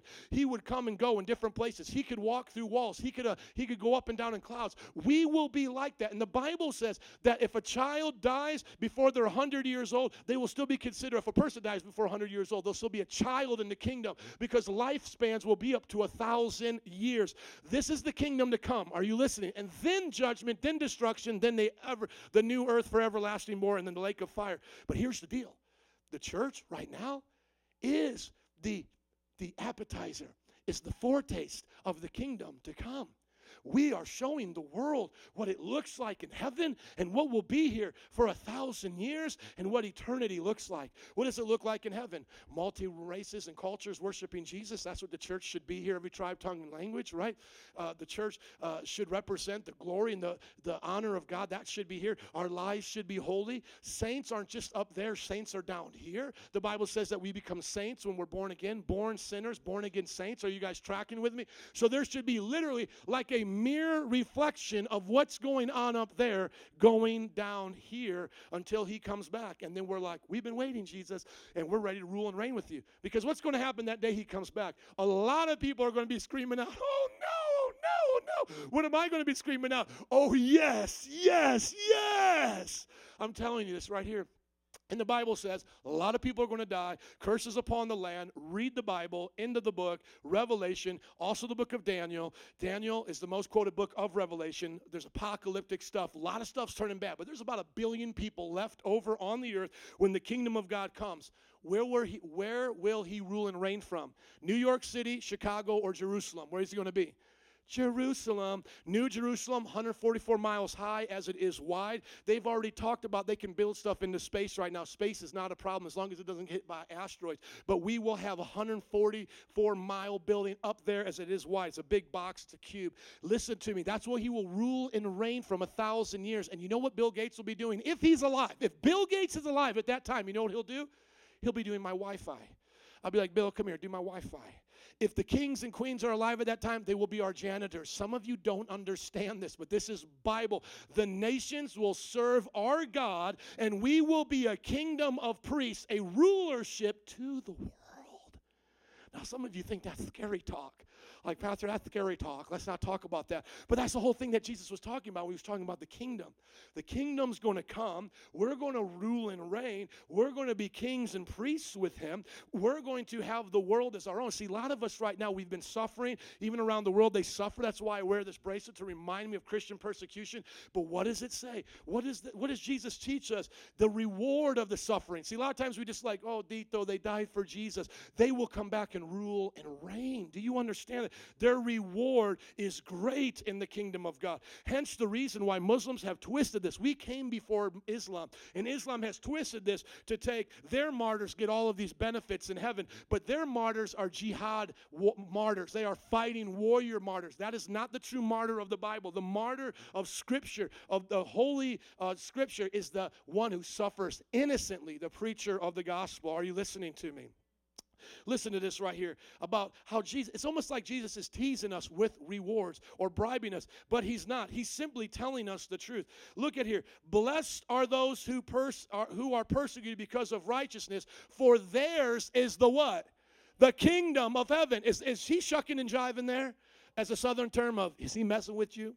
He ain't messing with you. He's saying, listen, they kill you now for your faith. They mess with you now. When you come back, you're their king. You are their ruler. You're coming back in the kingdom. What do we name our children's church back there? What do we just call it? Children's church for kids? What do we call it? King's kids. They are king's kids. You are king's kids. You are princes and rulers over God's kingdom when he comes back. Does everybody get that? Do you know that the Bible says that the first 12 disciples, minus Judas the traitor, probably replaced with Paul, are the names of the foundational stones of that New Jerusalem? You will be paying honor to the disciples every time you come. Somebody says right now, I'm not into this Jesus stuff. Jesus is going to put his foot on your head and squash you like a grape. You will be into it at that point. You say, all you Christians are crazy, man. I'm about the streets. I'm about making money. All that money you make, I will be living in your house and you will be sweeping the floor. You don't understand. The kingdom of God, it sounds almost like God is bribing us, but he's not doing it, like I said, this way of jihadi warrior fight. No, he's saying, you guys, look at this, verse 11. Blessed are those when people insult you, persecute you, falsely say all kinds of evil against you. Rejoice and be glad, because great is your reward. Where? In heaven, for in the same way they persecuted the prophets before you. And heaven comes to earth. We've had enough of hell on earth. We need heaven on earth. Can I get an amen? This is what it looks like. Let me show you in another place. Psalm chapter 2. This is not probably a verse you want to put on your refrigerator, but it's one I get excited about because I love it when God handles business and kicks butt, because we're a kick butt generation. We love it when things get their butts kicked, but we need to see the devil's butt kicked. Amen? Look at this, Psalm chapter 2. Tell me if you're not living in this time. Why do the nations conspire and the peoples plot in vain? The kings of the earth rise up and the rulers band together against the Lord and his anointed, saying, let us break their chains, throw off their shackles. The one enthroned in heaven laughs. Oh my gosh, you guys think you're going to get away with this. And the Lord scoffs at them. Like what? Try a little harder, guys. Like he mocks them. He rebukes them in his anger, terrifies them in his wrath. What does he say? I have installed my king on Zion, my holy mountain. I will proclaim the Lord's decree. He has said to me, you are my son. Today I've become your father. Incarnation of Jesus in the flesh, becoming the King of kings and the Lord of lords. God became man. Think about that. And he says, ask me, and I will make the nations your inheritance. When did Jesus ask the Father to make the nations his inheritance? He did that in John chapter 17. I don't have time to read it, but how do we know his prayer was answered? Because he says right here, after he ascends, get ready to ascend to heaven, he says, all authority in heaven and earth has been given to me. Therefore, go and make disciples of how many nations? All the nations. His prayer was answered. He was raised from the dead. All nations now belong to Jesus. And I will make the nations your inheritance and the ends of the earth your possession. What will you do with them, Jesus? You will break them with a rod of iron. You will dash them to pieces like pottery. I almost just wish I had an expensive pottery up here and just start breaking it in pieces and go, that's what's going to happen to everything valuable we have on this earth that doesn't get given to Jesus. It will be broken in pieces. Now, I just love Jesus. This is boss Jesus. Some of y'all just like Dito Jesus, Christmas Jesus. This is boss Jesus. This is Jesus coming in with a limp. Okay, this is the Jesus that the Godfather was afraid of. Are you listening to me? Therefore, you kings, hey, y'all listen up here. King of Babylon, king of Persia. You know, Xerxes, like if you watch the 300, he's like, hey, you over there, kings, be wise, be warned, you rulers of the earth. Hey, you know, Bill Gates, you better listen up here. Hey, you see this Mayor Rahm Emanuel? You see this guy? Listen, you rulers of the earth, serve the Lord with fear and celebrate his rule with trembling. Oh, I'm so happy. I'm a little bit scared. I'm so happy Jesus coming to earth, but I'm a little bit nervous. Okay, kiss his son. See, here we go. Don't kiss the Pope. Kiss his son, or he will be angry, and your way will lead you to destruction, for his wrath can flare up in a moment. But blessed are those who take refuge in him. Isn't that amazing? When we're talking about the kingdom of God, we're talking about it coming to earth. The kingdom, the King Jesus coming to rule and reign. Who is he doing that with? Is he doing it with all the rich people? Is he doing it with all the best dressed people? Is he doing it with those that had VIP seating yesterday at the Metro or the Vic or whatever is the new club right now? Is he doing it with them? No, he's doing it with the church. The church. He's doing it with us. And so if you're not in this, you're on the out. So don't feel sorry for me starting a great church like this in the storefront when you see some of my friends making money. No. Feel sorry for them, because without Christ, they're going to lose it all. Not only is hell a reality, but also in the kingdom to come. There is a kingdom to come. So God is speaking to us right now, and he's saying, hey, guys, take serious my church. Take serious what you do here. And I got a lot of scriptures to show you about that, because it is the pillar and the foundation of the truth. The kingdom of God is seen in and through the church. Have we not proven this all throughout history? Now, I do not have time to get into the problems that churches have done. Listen, anytime a church veers off from the truth, they are not a part of the true church, right? If I say to you that I am a pastor and I love Jesus, and I start cheating on my wife and I start, selling drugs, am I by definition a pastor anymore? No, I have disqualified myself from that title. So when people tell me, well, the church is like this and the church is like that, no, what you're talking about are the synagogues of Satan. You're talking about fake, hypocritical churches. The Bible deals with them all the time. That's where I get the term from, synagogue of Satan. That's what he called them back then. He's like, they claim to be cool with me. They're not. They're lukewarm. They make me puke. Not the real deal. Can I get an amen? And once again, we're not talking about Metro Praise International, like one little place today. We're talking about the Big C church all over the world, whoever does this thing right. The church is what Jesus is building to bring forth the kingdom of God. So we're supposed to pray, thy kingdom come, thy will be done on earth as it is in heaven. And who is he using to do that? When 2 or 3 are gathered together in his name, where is he at? With them. He's with the church. Who did he give the word of God to? The church. Who is he giving his miracle signs and wonders to? The church. Who is he sending out to do all of these great works of charity? The church. When was the last time you saw the Muslim homeless shelter? Hello, there's enough Muslims in Chicago to have a homeless shelter. Where is it? When was the last time you saw the last Buddhist homeless shelter? The last Hindu homeless shelter? When was the last time you saw any of them? And it's the same way around the world. Number one doers of charity, Christians. Number one doers of orphanages and feeding the homeless, Christians. Are y'all listening to me? What nation is everybody running to? Is everybody trying to get into China right now? Is everybody trying to sneak over China's borders? As a matter of fact, everybody's like, China, leave us alone. Tibet's like, leave us alone. We don't want to be China. Hong Kong is like, leave us alone, mainland China. Is everybody trying to rush to Mexico? We just love Mexico. Viva la Mexico. Is everybody running there? Is everybody running to these European states? They get a little bit here and there. But let me just tell you, European countries would be nothing without America. If it wasn't for us, Russia would have taken them over a long time ago, and Hitler would have owned all their land. Hello, somebody. Where is everybody coming to? America. What was it founded upon? These principles. We've already proven it. Where did science come from? The revolution, the scientific revolution. Kepler, Bacon, Francis Bacon, Sir Isaac Newton. Ask anybody in the history of science, where did these things come from? Did they come from the Hindu population? Did they come from the Muslim population, the pagan Roman population? It came from Christians. Did it come when the Roman Catholic Church was in charge? No, it took these men like Galileo going, you guys are crazy. Stop telling me what my science is really telling me and let me go. And the Reformation with the Renaissance brought forth the scientific revolution.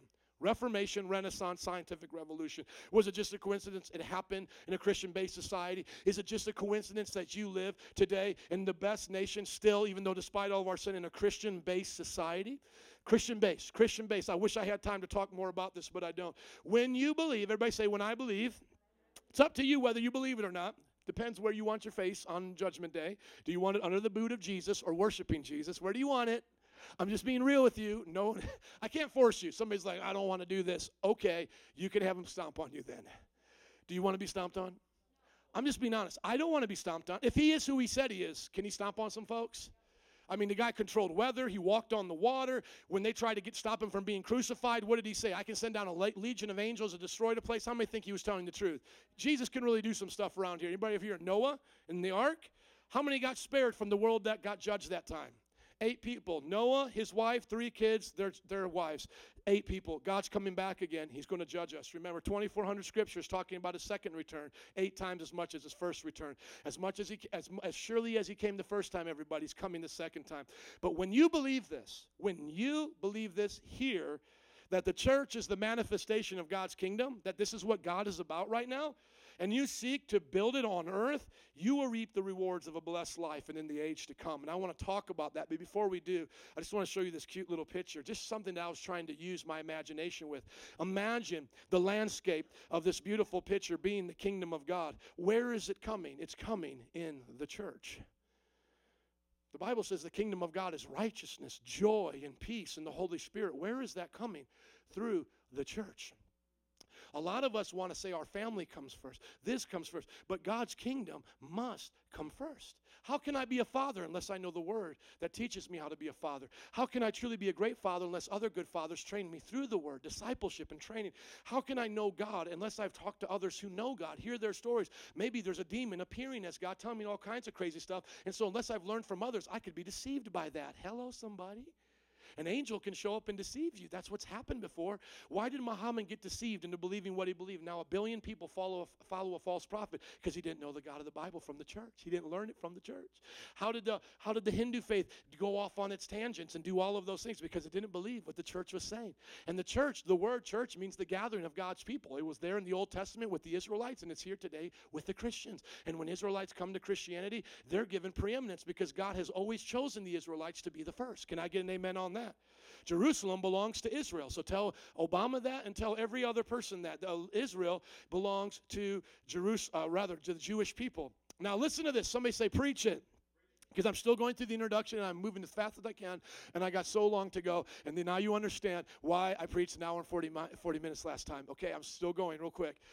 Notice how Paul talks about the kingdom of God and the church being together. Just tell me what you hear from these verses. Am I making it up? Have I taken it too far? Have I taken these scriptures out of context? You listen to them and tell me what you think. Matter of fact, next month, Lord willing, we'll maybe do the the sermon series on the book of Ephesians called In Him. And at the end of this month, we're going to do all the recap on all the great things that we did in 2016. So make sure you hang on for that. We'll give you all your giving reports. Thank you, thank you, thank you. Here we go. Ephesians 1:18. I pray, watch this. What is Paul praying here? I pray that you get blessed, you get a raise, that you get a good parking spot today when you go to the Old Navy to enjoy your day off. No, what did Paul pray for? He said, I pray that the eyes of your heart may be enlightened, may be opened, in order that you may know the hope to which he has called you. What is our hope? That we just stay up in heaven as disembodied spirits floating around like Casper the Ghost? No, our hope is that the kingdom's coming and we're ruling and reigning with Christ. He's our Messiah, the conquering king. Psalm chapter 2, kings are going to be afraid of him. Remember all that? The tributes paid to him. Are you guys with me? We're hoping in that. How many hope in that? If you're not hoping that, I pray that your eyes are open. I pray that you stop just seeing what's going on in Silicon Valley. I pray that you stop just seeing what's going on in Washington or what's going on downtown. I pray that your eyes are open so you can see what God has for you, the riches of his glorious inheritance in his holy people and his incomparably great power for us who believe. So what are we praying for? Two things: that you will know the hope of the riches of God's glorious inheritance, and you'll know his great power. Sounds like kingdom talk to me. The power, that power is the same mighty strength he exerted when he raised Christ from the dead, seating him at the right hand in the heavenly realms, far above all rule, authority, power, and dominion. Now watch this. And every name that is invoked, not only in the present age, but also in the one to... Is there an age to come? Does anybody ever watch The Hobbit, Lord of the Rings? Anybody remember the different ages that they go through? In the Bible, it talks about different ages. This is one age, the age of man and fallen angels. This is where now we choose who we are going to side with. In the age to come, God is ruling upon the earth from New Jerusalem. He is seated, Jesus seated next to his Father, the Holy Spirit flowing like a river from his throne. And those of us who have sided with the King of Kings and the Lord of Lords rule and reign with him. God placed everything under his feet, appointed him head over everything for the church. For the what? For the church. Appointed him to be head over everything for the church, which is his body, the fullness of him who fills everything in every way. So the kingdom of God is about Jesus going through his church and ruling and reigning over the people in the age to come. Let's go on. Ephesians chapter 3, verse 10. His intent was that now, through the what? Through the church, the manifold wisdom of God should be made known to the rulers and authorities and heavenly realms. What does this mean? Jesus died on the cross, and all the demons are to know, your time is up, Jack. The king is coming back. He is coming back. You better know, you're done, fallen angels. All of this is belonging to Jesus, starting with these heavenly realms down to this earth, according to his eternal purpose that he accomplished in Christ Jesus our Lord. If there is just one subject I could just detour again right now for an hour and talk so much faster than I've ever talked before, like 2 times the speed. Anybody ever listen to podcasts or YouTube and you hit like 1.5 speed, 2 speed, and there's like one like 3 speed? It's like, you can barely understand. Like right now, I wish I could go into 2 speed at least. Eternal purpose. The eternal purpose. What was the whole thing about from the very beginning? The kingdom of God upon the earth, perfect man and woman living together with God. That's what it was. And what did we have dominion over? We had dominion over the animals. We had dominion over the angels. But what happened? We fell. We made a mistake. We messed it all up. We became under the dominion of fallen angels. We became under the dominion of each other, ruling each other wrongly and taking advantage of each other, enslaving each other, abusing each other. And now the Bible says he is going to come back and reestablish that, and he will show all those who sided with the devil who's really in charge. So at the beginning of the reign of the kingdom, where is the devil? He is tied up in a pit right outside of New Jerusalem. Now, I know some of this for us is hard to imagine, but let the sci-fi of this world just blow your mind. If sci-fi can make believe it, can it be true at least in the sense where it's not illogical? It's not illogical, is it? It's just something beyond what we've seen. Is it logical that the Bible says that God can actually take the fallen angel, tie him up, throw him in a pit, and have you look at him for 1,000 years? Yes. Is the Bible logical? I mean, does this go against any of the wisdom of the Bible, even of our own logic, that God can rule and reign for 1,000 years over the people people who said that he wasn't going to be Lord, and he shows them for 1,000 years, I'm boss? And can God bless you with supernatural power to do what he did when he walked on the earth so you can control the weather and you can have power and authority? How many believe you can do that? There's nothing illogical about that. Like I've said before, it's not like God's creating a square circle in eternity. Square circles are illogical. No matter who you are, God is the God of truth. Everything from him is truth. He's not illogical. You can't have a married bachelor. Are you listening to me? And so the idea is the eternal purpose is not illogical. It just blows our mind. It just blows our mind. That one day, everything you see here will be set right.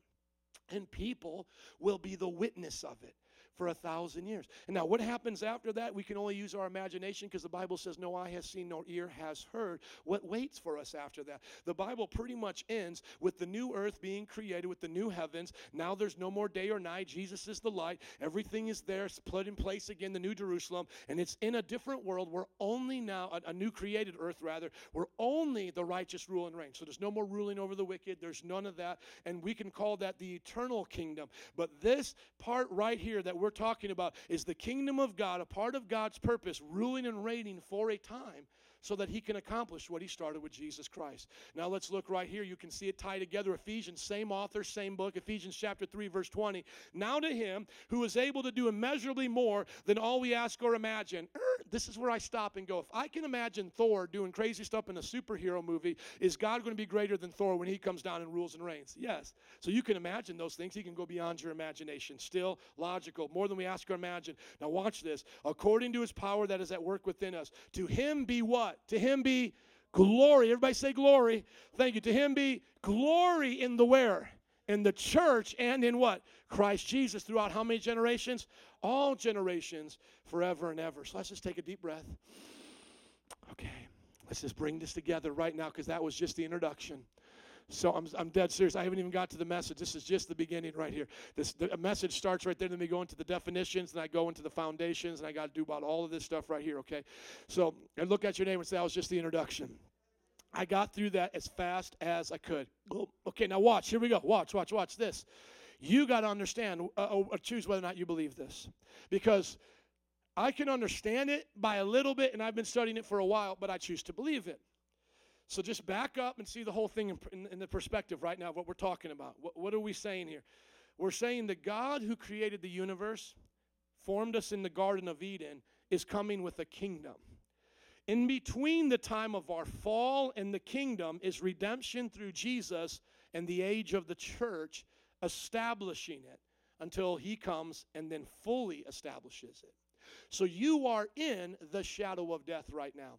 In Psalm 23, you are there. You are in the place of death. It's scary. The world doesn't look right. Evil seems to be getting the upper hand. You are in that shadow. We call this the Shadowlands. You are in a place where oftentimes hell on earth seems more real than heaven on earth. And the question is whether or not you will believe him, that he is with you and that his rod and staff, they will comfort you. Your brothers and sisters around the world are suffering and dying. Their lives are being taken.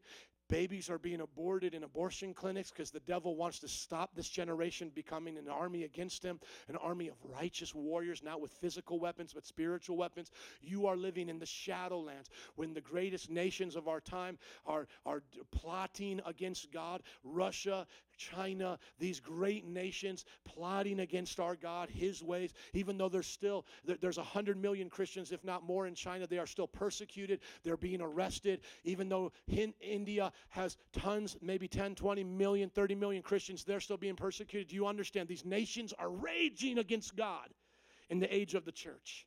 And it's up for us to believe that God is on the move and that the kingdom is coming through the church. We are the seedbeds of revolution. We are the taste, the appetizer, as I said before, of that kingdom coming. Nations that are gathered together, worshiping God, learning his word, and living it out. We are the foretaste of that. And let me just say this so you don't think that I'm doing this because I'm a pastor and I get something great up there. All of us will be judged on the day of our ranking that we get. Paul said it. We will be tested by fire. We will all be judged according to our faithfulness to the call we've been given. So let's say go on a grading scale. Let's say I'm judged. The fire puts to test all of my work as a pastor as I was here building the kingdom of God by God's grace.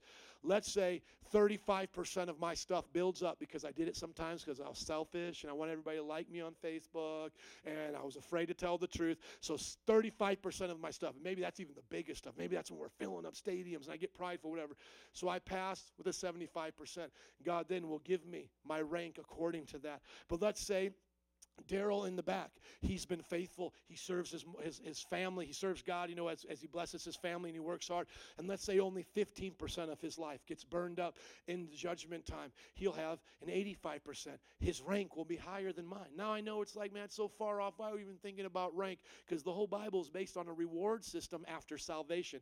Salvation is a gift, not a reward. You're saved by grace through faith. But after salvation, everything is about rewards. There is a truth to that, and Paul was talking about it. I know my reward is waiting for me. I've been faithful, and you need to think beyond these few years of life here, because if all you do, listen to Jesus, how many think we should listen to Jesus right now? Good to bring him in. He said, if all you do is store up treasures on this earth, you store up treasures here, moth and rust will decay them, but store up for yourselves treasures in heaven, right? That's where he said your treasures need to be. And how do you get treasures up there? Through your good works, through your obedience, through building the kingdom of God. How many believe that? Then on that day you're rewarded. So remember, it's not just me, it's not Billy Graham, it's you. It's everybody getting rewarded based on their faithfulness. Be faithful wherever God has put you, and he'll make you fruitful. Amen. Now, that was just the introduction. Let me give you some terms here as quickly as I can. When we're talking about the church, this whole idea of church, we're talking about born-again disciples of Christ around the world that love and obey Jesus. This is where we begin to know the difference between the Roman Catholic Church. Don't let anybody lie to you and tell you that the Roman Catholic Church is the one true church. There's so many errors with that, but this is where they get it from right here. And I tell you that you are Peter, and on this rock I will build my church, and the gates of Hades will not overcome it, or the gates of hell. This is where they get the idea that Peter is the foundation. He will be the Pope and build the church. Does it say he'll be the Pope? No. As a matter of fact, it's teaching Peter that Peter was the one giving the right answer to who Jesus was, because he asked the disciples, who do you say that I am? Peter said, you are the Messiah, the Son of the living God. Now, Peter gets the blessing of being a foundation of the church. But Peter himself, who wrote the book of 1 Peter, what does he teach is the privilege of every believer as you come to him, the living stone. 1 Peter chapter 2, verse 4, rejected by humans, but chosen by God, precious to him. You also, you see the word there, you also, like living what?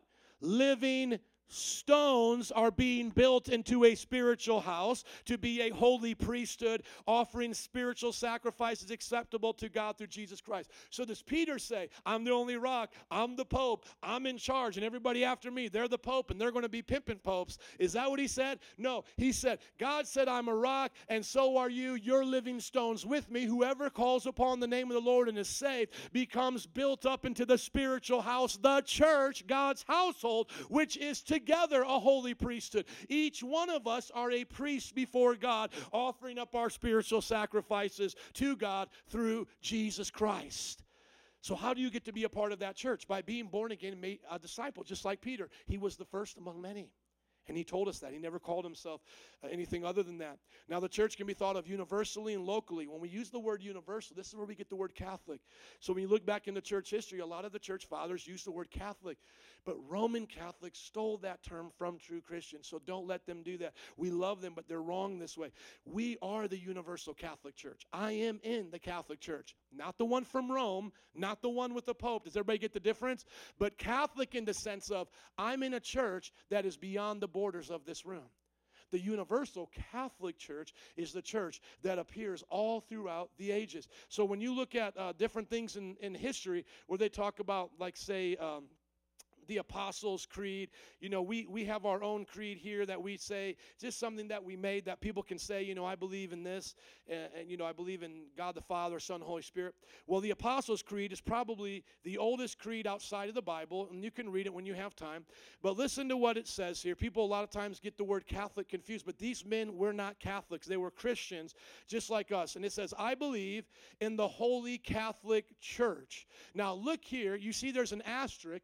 Even the writer of this wanted you to know what that asterisk means. That is the true Christian church of all times and places. That is what it means. So don't let people take away our history. The Roman Catholic Church, as we know it today, with all the bells and smells and different things, did not come about till around 600, around the 7th century. And I can show you that at another time. I actually wrote a whole book on this. Does anybody know I wrote a book on church history? It's a little book that I keep online, Disciples of the First Disciples. I'm going to be publishing it now as well, but the Disciples of the First Disciples. Disciples of the First Disciples. There we go. And I believe it's .com if you want to take a look at it. And let me just put here Joe Y. Rostick. I just got to pause here and show you this because I want you to see the timeline. Because when people think I just make up stuff about things, you know, it's like, no. This is a 16-chapter book that I wrote here. And let me just show you the timeline here, creeds and councils. Let me show you the history. I want to show you the history of the Catholic Church. How the church became dark. You know, you've heard of the Dark Ages? That was led by a false church. Now, you see here, remember I said 600s? It's around the time the Catholic Church started. 575 AD is when we first see that monks are taking over the church. This didn't used to be the way. You know, he didn't say to his disciples, hey guys, go run into a cave and go do something over there. No, we were called to change the world. And right around that time is in 590 when the same guy who starts the monk movement, who becomes the first real pope of the Roman Catholic Church. And then you start to see here that them and Islam begin to fight against each other. How many have ever heard of the Crusades? Well, first of all, a lot of that was started by Islam, but even though they're fighting with each other, that's the Roman Catholic Church and those guys fighting over power as they're getting more led into their own heresies. And what's something is that you can see around 1000 AD, the great East-West schism happens. The Orthodox split from the Roman Catholic Church because they're like, you guys are crazy. And the Orthodox Church does not have a pope. They all have elders, so on and so forth. And then I just show you where all of this stuff comes from, like the burning of candles. So 320, they started candles. 375, veneration of saints, the Mass. Priests began to dress differently in Italy around 500. 593, the doctrine of purgatory was established. How many get that? You all get that right there? y'all lost a little bit. Okay. The Universal Catholic Church is what we be a part of. Let's just say it like that. And the local church is where every individual disciple gathers. What local church do you go to? That's your local church. Amen. And it's connected to godly leaders. Should we have godly leaders in the church? Look at what Hebrews chapter 13 verse 17 says. Hebrews chapter 13 says what? Have confidence in your leaders and what? Submit to their authority. So that's your responsibility. My responsibility is to keep watch over you because I have to give an account. Don't I have to give an account? When I get an account, when I give that account, I'll be judged on how I treated you. You'll be judged on how you submitted to what I was saying. The only time you stop listening to a leader in the church is when they sin or teach false doctrine. Have I sinned or taught you false doctrine? Then as long as this is your church, you submit to the leaders that are here, right? And then when do I get to steal from you and do any of that? Never. I have a higher standard. I have to love you even when you don't love me. Think about that. Isn't that a tough job? But I love you guys. But let's see what it says here. Look, it says, because they keep watch over you as men, those who must give an account. Do this, submit and have confidence, so that their work will be a what? A joy, not a burden, for that would be of no benefit to you. Amen. And then it says, pray for us. What a humble thing there.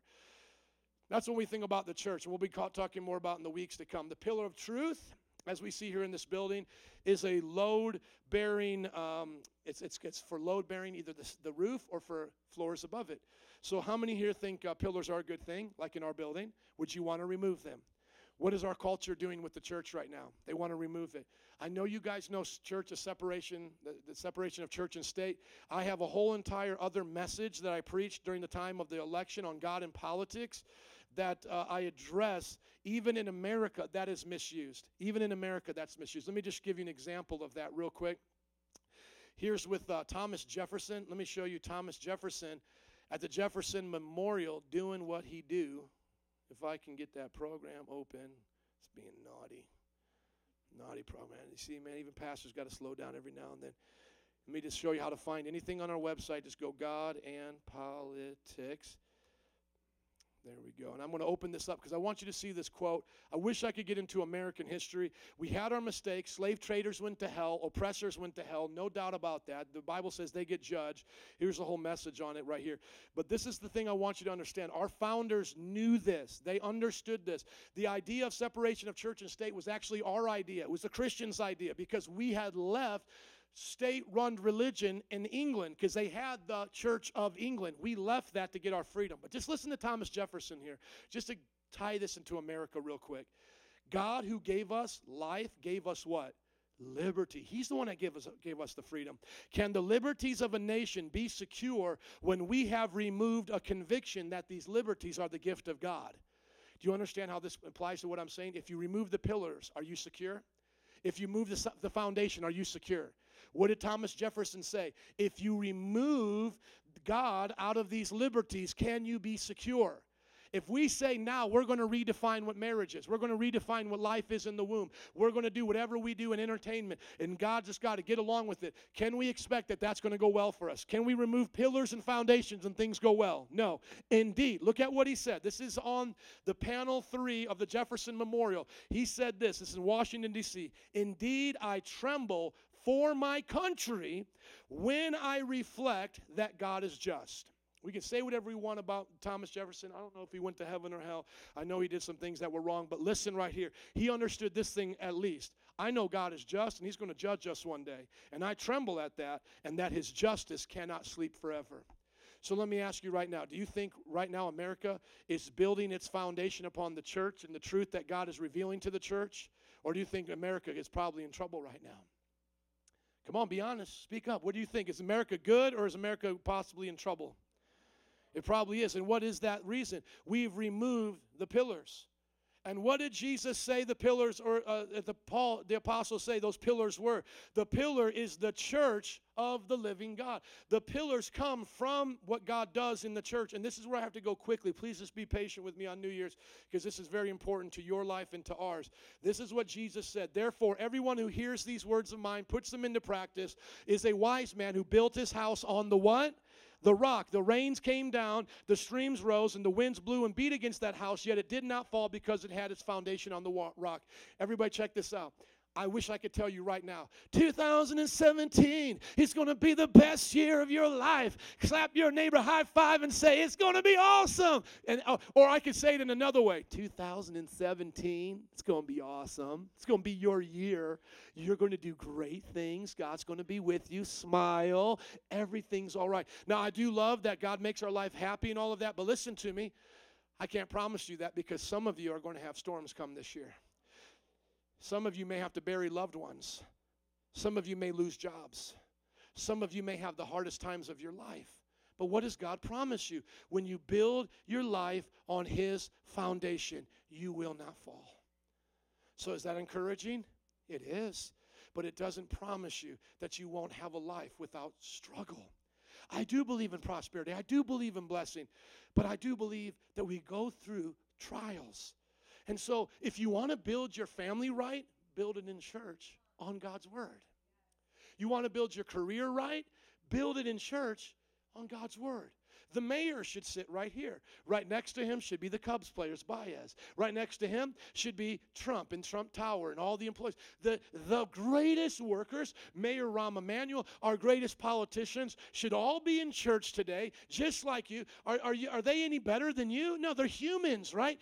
They need to be here. All of us need to be here. And not just hearing Joe preach, but hearing others preach and the word of God being preached, and then live our lives accordingly. You want to bless family in 2017? Build it in church on the word of God. Does everybody see the application there? Because everyone who hears these words of mine and does not put them into practice is like a foolish man who built his house on sand. The rain came down, the streams rose, the winds blew and beat against that house, and it fell with a great crash. Those of you who think money this year will make you happy have not had enough money in 2016 yet. See, if you think money will make you happy in 2017, you haven't had enough of it yet. because money will fail you. You have your hope in the wrong place. Your crash will be great. If you think, and I know we got a lot of ambitious people here, and ambition is good when we do it for the glory of God. And I'm going to explain that at the end. It's not going to be all sad. But listen, if you think graduating college this year, getting married this year, having a baby this year, moving into a new house this year is going to make your life great, you have never had those things. Because I've had babies, I've had money, I've had houses, I've had cars, and I've still seen them crash around me. I've still seen it not bring me joy. See, some of you, I wish I could have you sit down with Robin Williams, that amazing comedian, that highly talented person. And I wish you could have talked to him a week before he committed suicide, because I think some of you would have got a reality check. I could imagine just, you saying to him whatever you think would make him happy, right? Because you don't have to believe me. I'm just a preacher. What do I know, right? So you're going to now talk to the depressed. You're going to now talk to the suicidal. And I could just imagine you coming to Robin Williams and going, come on, Robin, shake out of it. Come on. Let's go take a vacation in the Bahamas. And I can just imagine him saying to you, I've already been there. There's nothing there for me. Well, come on, man. Let's make another hit movie. Let's become famous. Let's have everybody know your name. I've already done it. Everybody knows my name. Come on, let's get married, Robin. Let's get married. Let's get you more kids. Been married. Have kids. What are you going to say to that man? The only thing you can say to him is, Robin, you were made for glory, and this is not what's going to ever satisfy you. Look deep within your heart. There's something that you cannot fill with what you've been feeding in. You see, when you look at the world, you'll be depressed. You look inside, you'll be distressed. You look at Jesus, your soul will be at rest. That was Corrie ten Boom, a woman who suffered under the Nazi regime, hiding Jews underneath her porch, underneath her floor in her daddy's house, and her family died in the Holocaust because they captured them as well as traitors, and she ended up becoming a great missionary. And she said that so simply, and I hope that everybody gets that for 2017. You look for happiness anywhere out there, you will be depressed. It will not happen. You look for happiness inside yourself. You try to do it on your own. You will be distressed. Your soul will only be at rest when it's with Jesus. Can I hear an amen? What are false foundations that people put their hope in right now? The biggest one is the family foundation. Well, Pastor, you just don't understand. I'm so busy with my family. I can't come to church. I know you understand because family's from God. Hold on. Hold on. You're going to put your family before God. I don't understand. I don't understand that. I certainly don't, because I'm going to tell you right now, I've got 5 kids. I've got a busy life, and the number one place I want to bring them as often as I can is to church, because it is the pillar and the foundation of truth. It is the household of God. It is the body of Christ. It is the bride of Christ. Are you listening? And so what will happen if you make family your foundation? Yes, you will have a great crash. What will be some symptoms? You'll be misguided by your need for provision, to provide. And I've watched people fall into the trap. It happens so quick. Well, I need to provide more so they can have more, to provide more, to have more, to provide more, to have more. And you will be misguided, and your kids will only have things and not you. You will be misguided. You will be deceived by your value. You will put your value in what you do as opposed to who you are. You will forget that you are a child of God, and that is what He made you to be, because you can lose your children, and then you will lose your mind if that's what your value is in. I watched my mother lose her daughter, and she was still a woman of God at peace in her soul, because she knew before she was a mother, she was a daughter of a king. And I'm not saying this upon anybody that I wish that for you. I'm just saying that I hope you can see that value comes from who God says you are, not what you do down here for 80 years. And you will be disappointed in your relationships, because you will have made your family a god unto you, and they will never be enough to satisfy your soul. You will manipulate and create confusion in your relationships because you're not satisfied alone. You need them to satisfy you. And God says, I will satisfy you alone, and then you will be successful with them. It's the codependent wife, the codependent husband, the codependent children. All of that will create in you an emptiness in your soul. And here, don't take it from my words. Look at Jesus. You want a great family? Do what Jesus said. How many think Jesus loved family? Nobody. How many think Jesus loved family? 14:26. Is He not our creator? Does He love your family?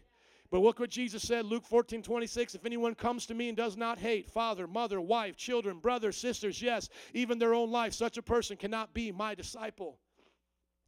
It seems like Jesus is saying that the man that's suicidal and the one who comes to Christ share something in common. This may scare you and blow your mind, but there's some truth here.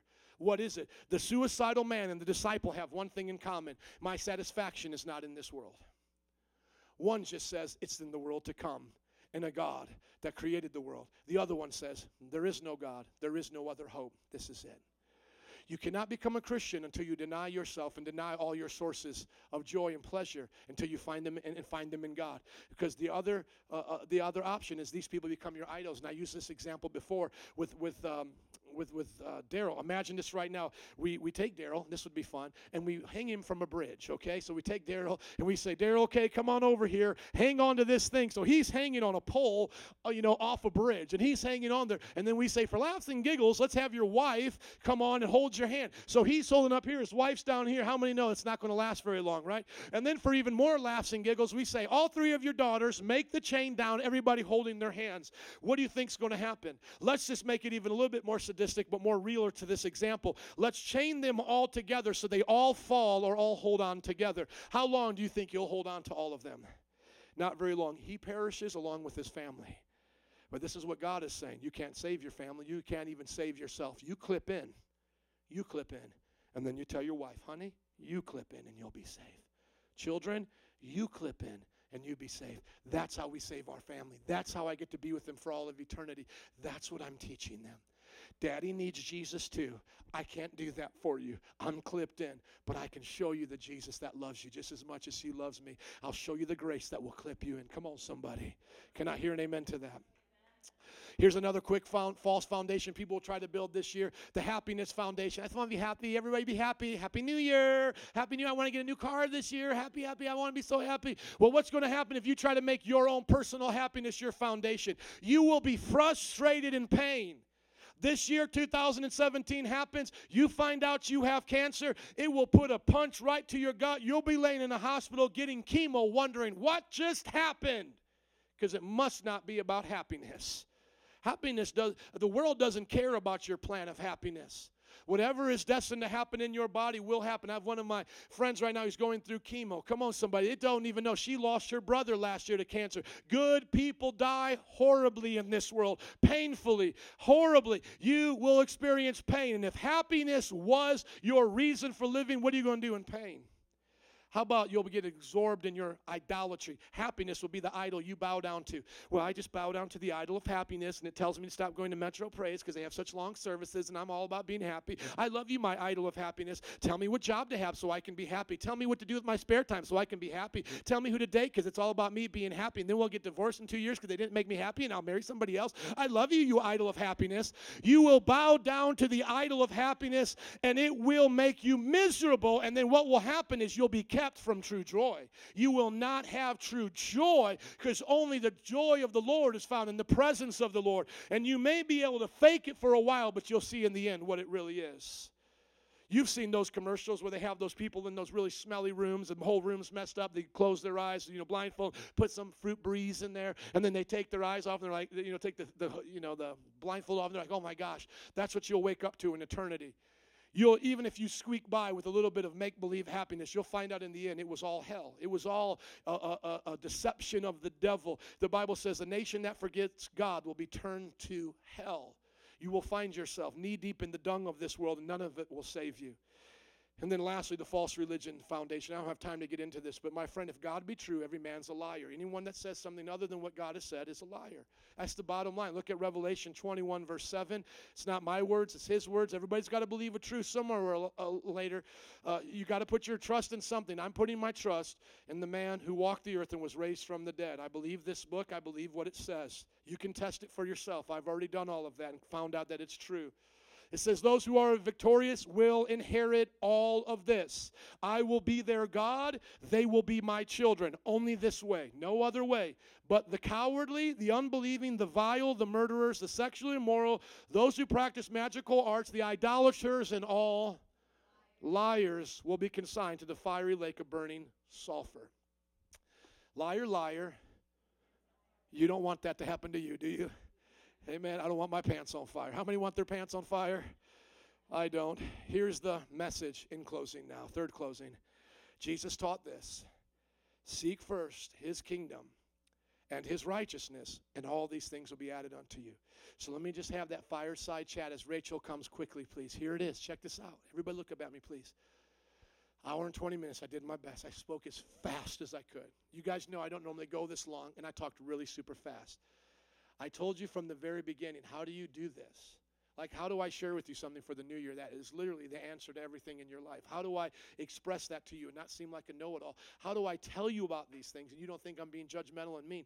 I mean, this is it. We either believe this here or we don't. I believe that many of you take my word at it because you're starting to grow in your faith. But I want to challenge you this year to be convinced of it.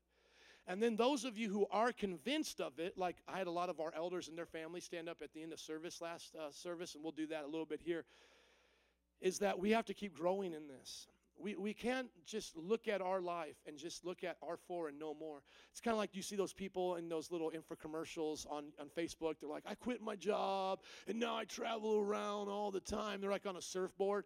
You see, I can't do that. See, I can't do it. See, some of you, I just want to be very honest with you as a pastor. Some of you are stuck in life where you're at, and you don't like it. You don't like the job you work. I'm not. I have one of the greatest opportunities in life. I'm a pastor, and there's churches all over the world. Thank you.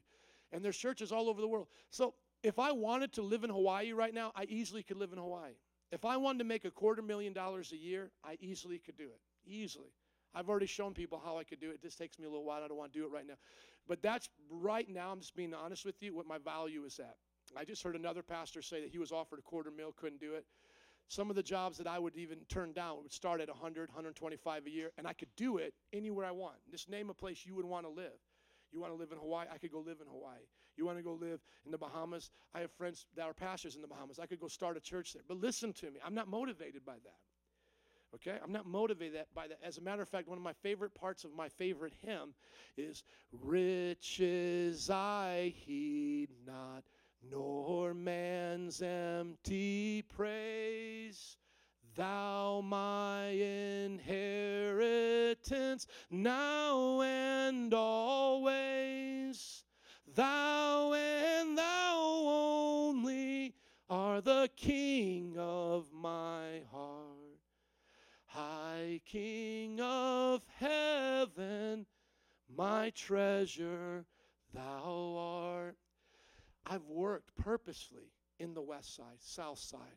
Spent 4.5 years pastoring in New Orleans, 7 years working there all together. God has called me to the broken and the hurting. That's why I'm here. I don't know why you're here. Maybe you're born and raised in Chicago. You like it cold like this or whatever we go through in our seasons. I actually like warm weather, by the way. It's hard for me because I actually was Midwestern, lived in New Orleans for 7 years and came back, and I had forgotten. And I was like, dear God, why is the sun going down at 4 and why is it so cold right now? My wife will tell you, like, I had to find joy in Jesus. But here's my thing. I'm not about that, right? So I've determined my career as a pastor is not about money.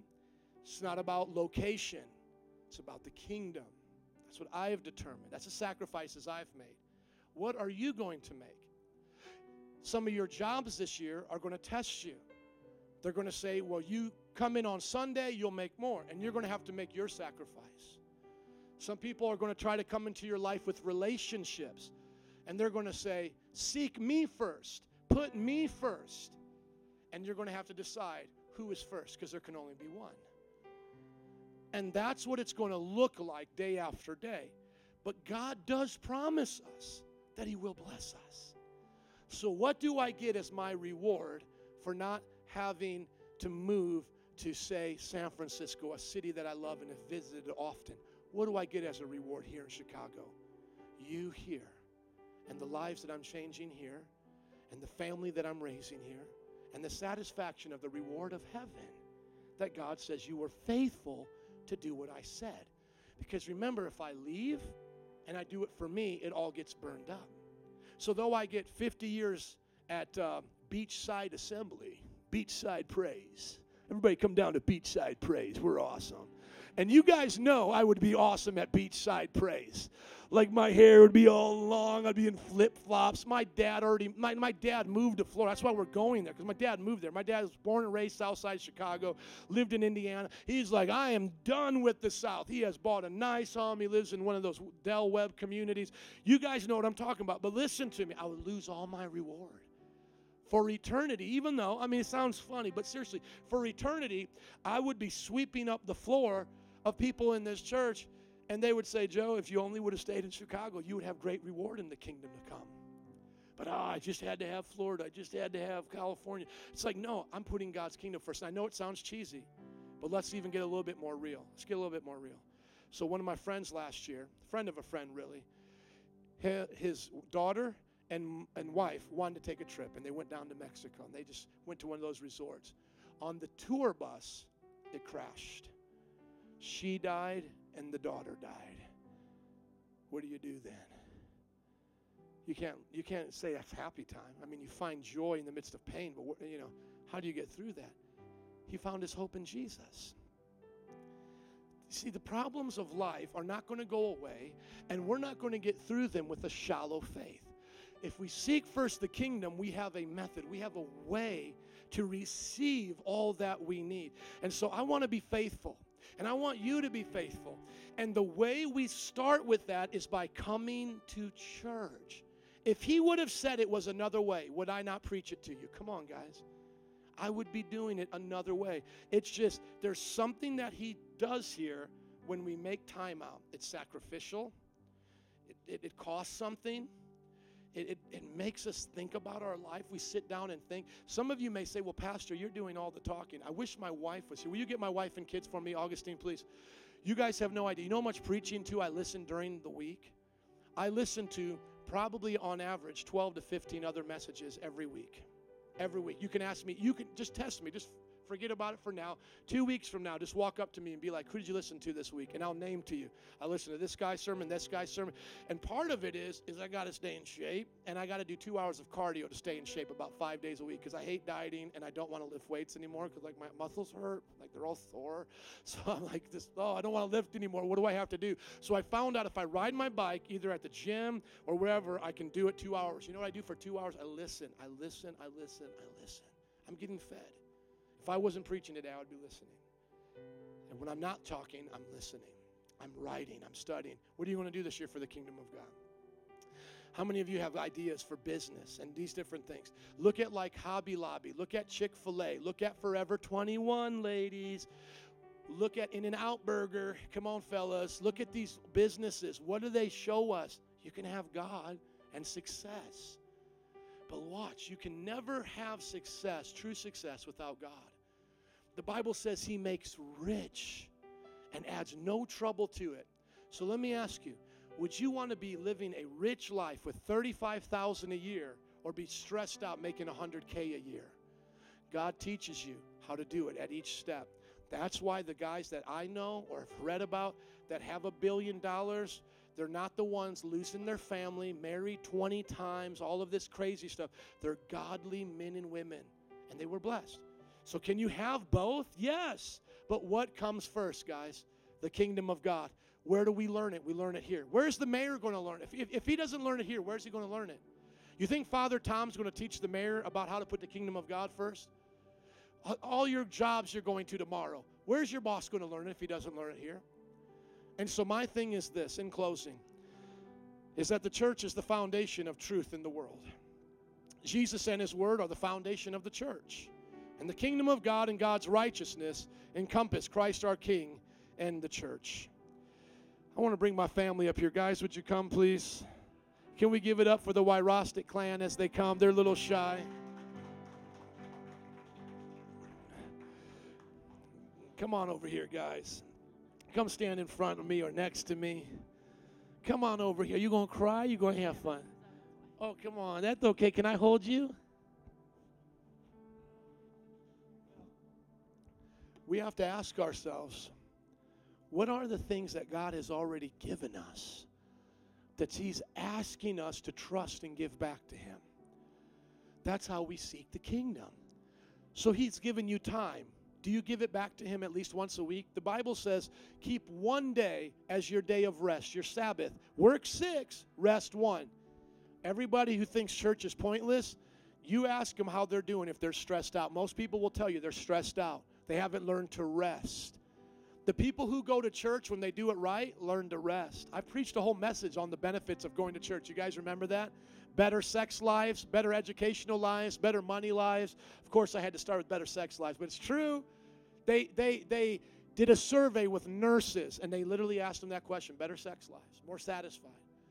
Here we are as a family. Everybody's got to make their sacrifices, but our family, we're going to serve God. I'm not going to put church before God, but I'm going to build the church and my family. I'm not going to put my family before church. No, wrong way. I'm not going to put my church before family. But this building is not where I just have church at. I'm going to have church in my home. I'm going to have church everywhere I go. So my family will be brought up in church, but not a legalistic sense. So where do you take the church with you? Where do you go with the church? I go with the church back home tonight. And they're going to act up every now and then, and we can't kick them out, can we? No, but they love Jesus. But the thing is, they're going to learn their scriptures. They're going to learn their Bible. And let's say at the end of the day, they choose to be something great, like, lawyers, doctors, whatever.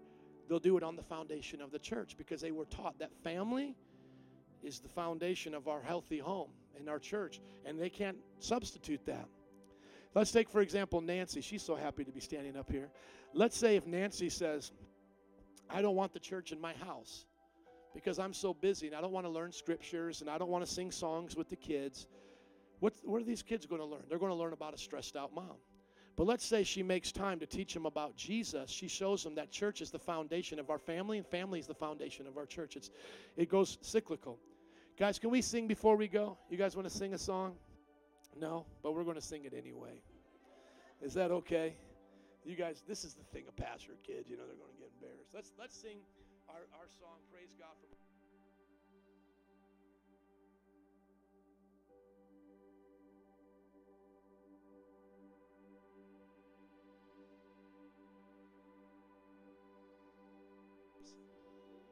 Below, praise him above, ye heavenly.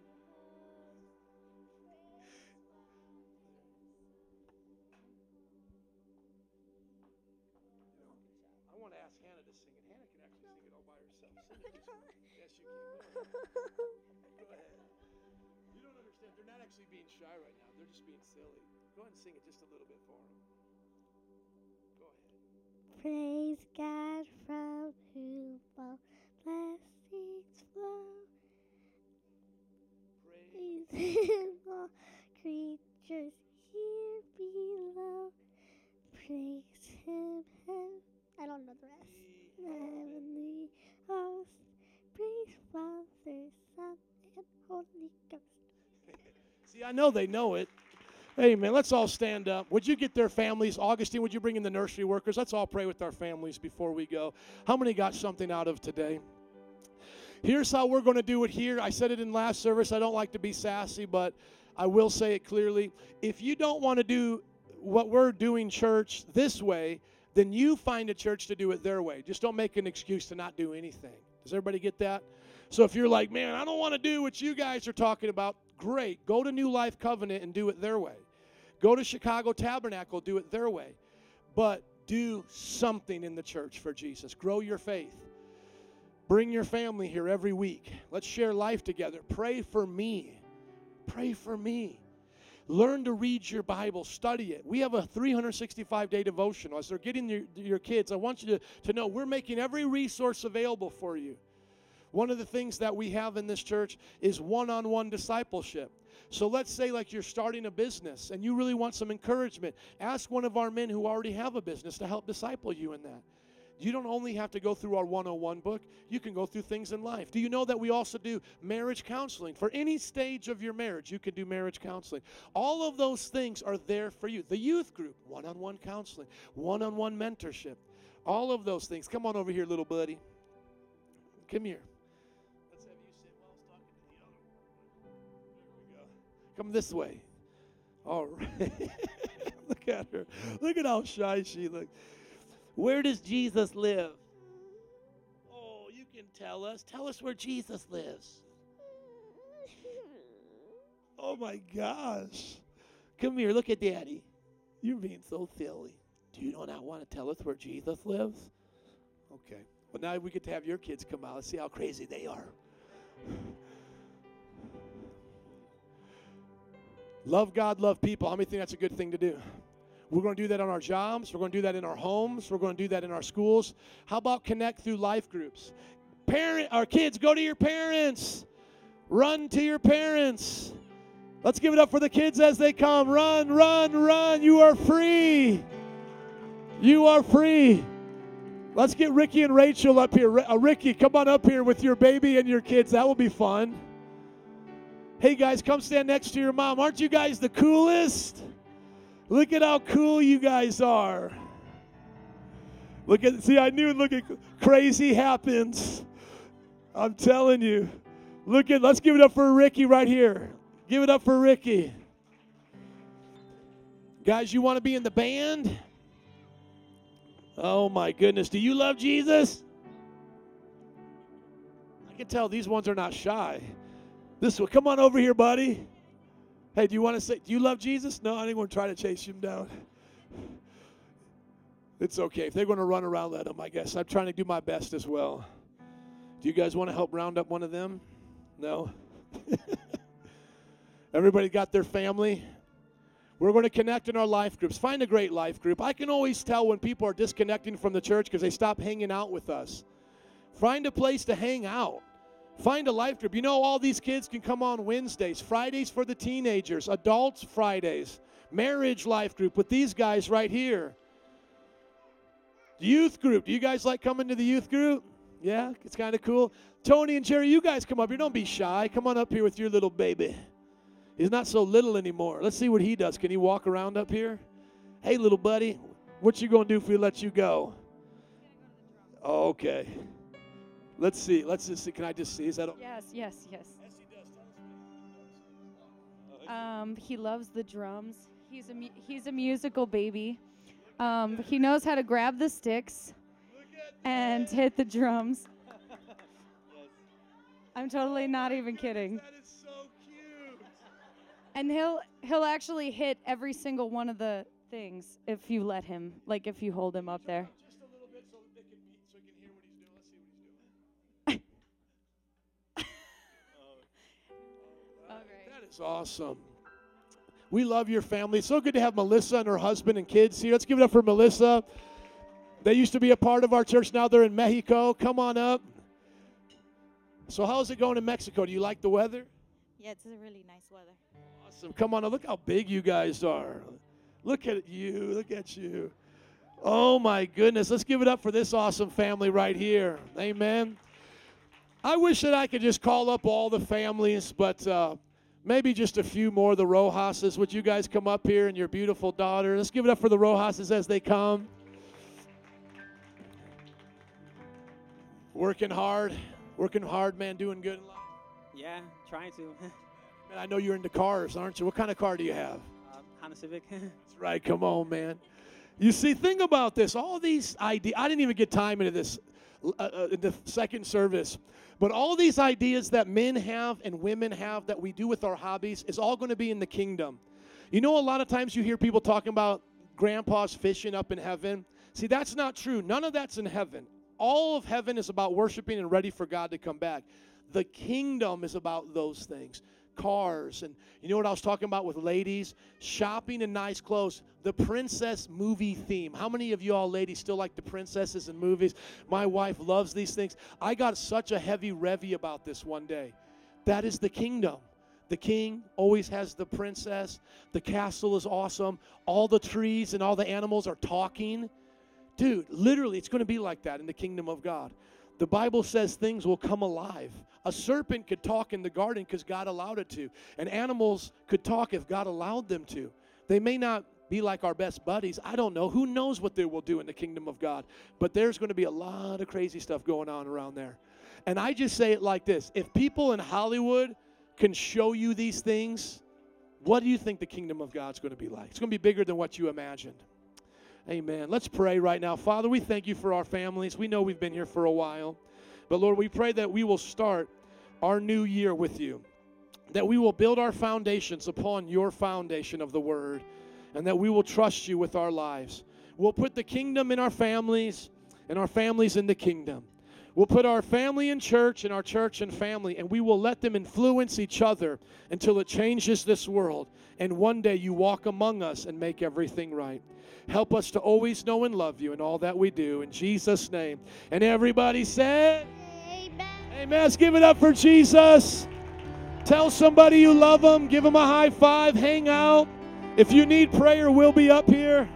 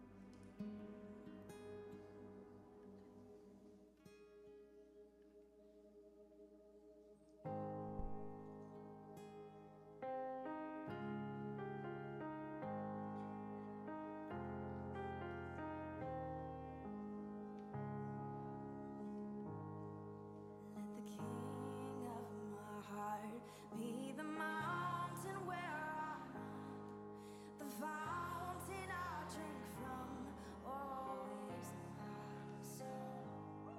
And let the King of my heart be the shadow where I hide, the ransom for my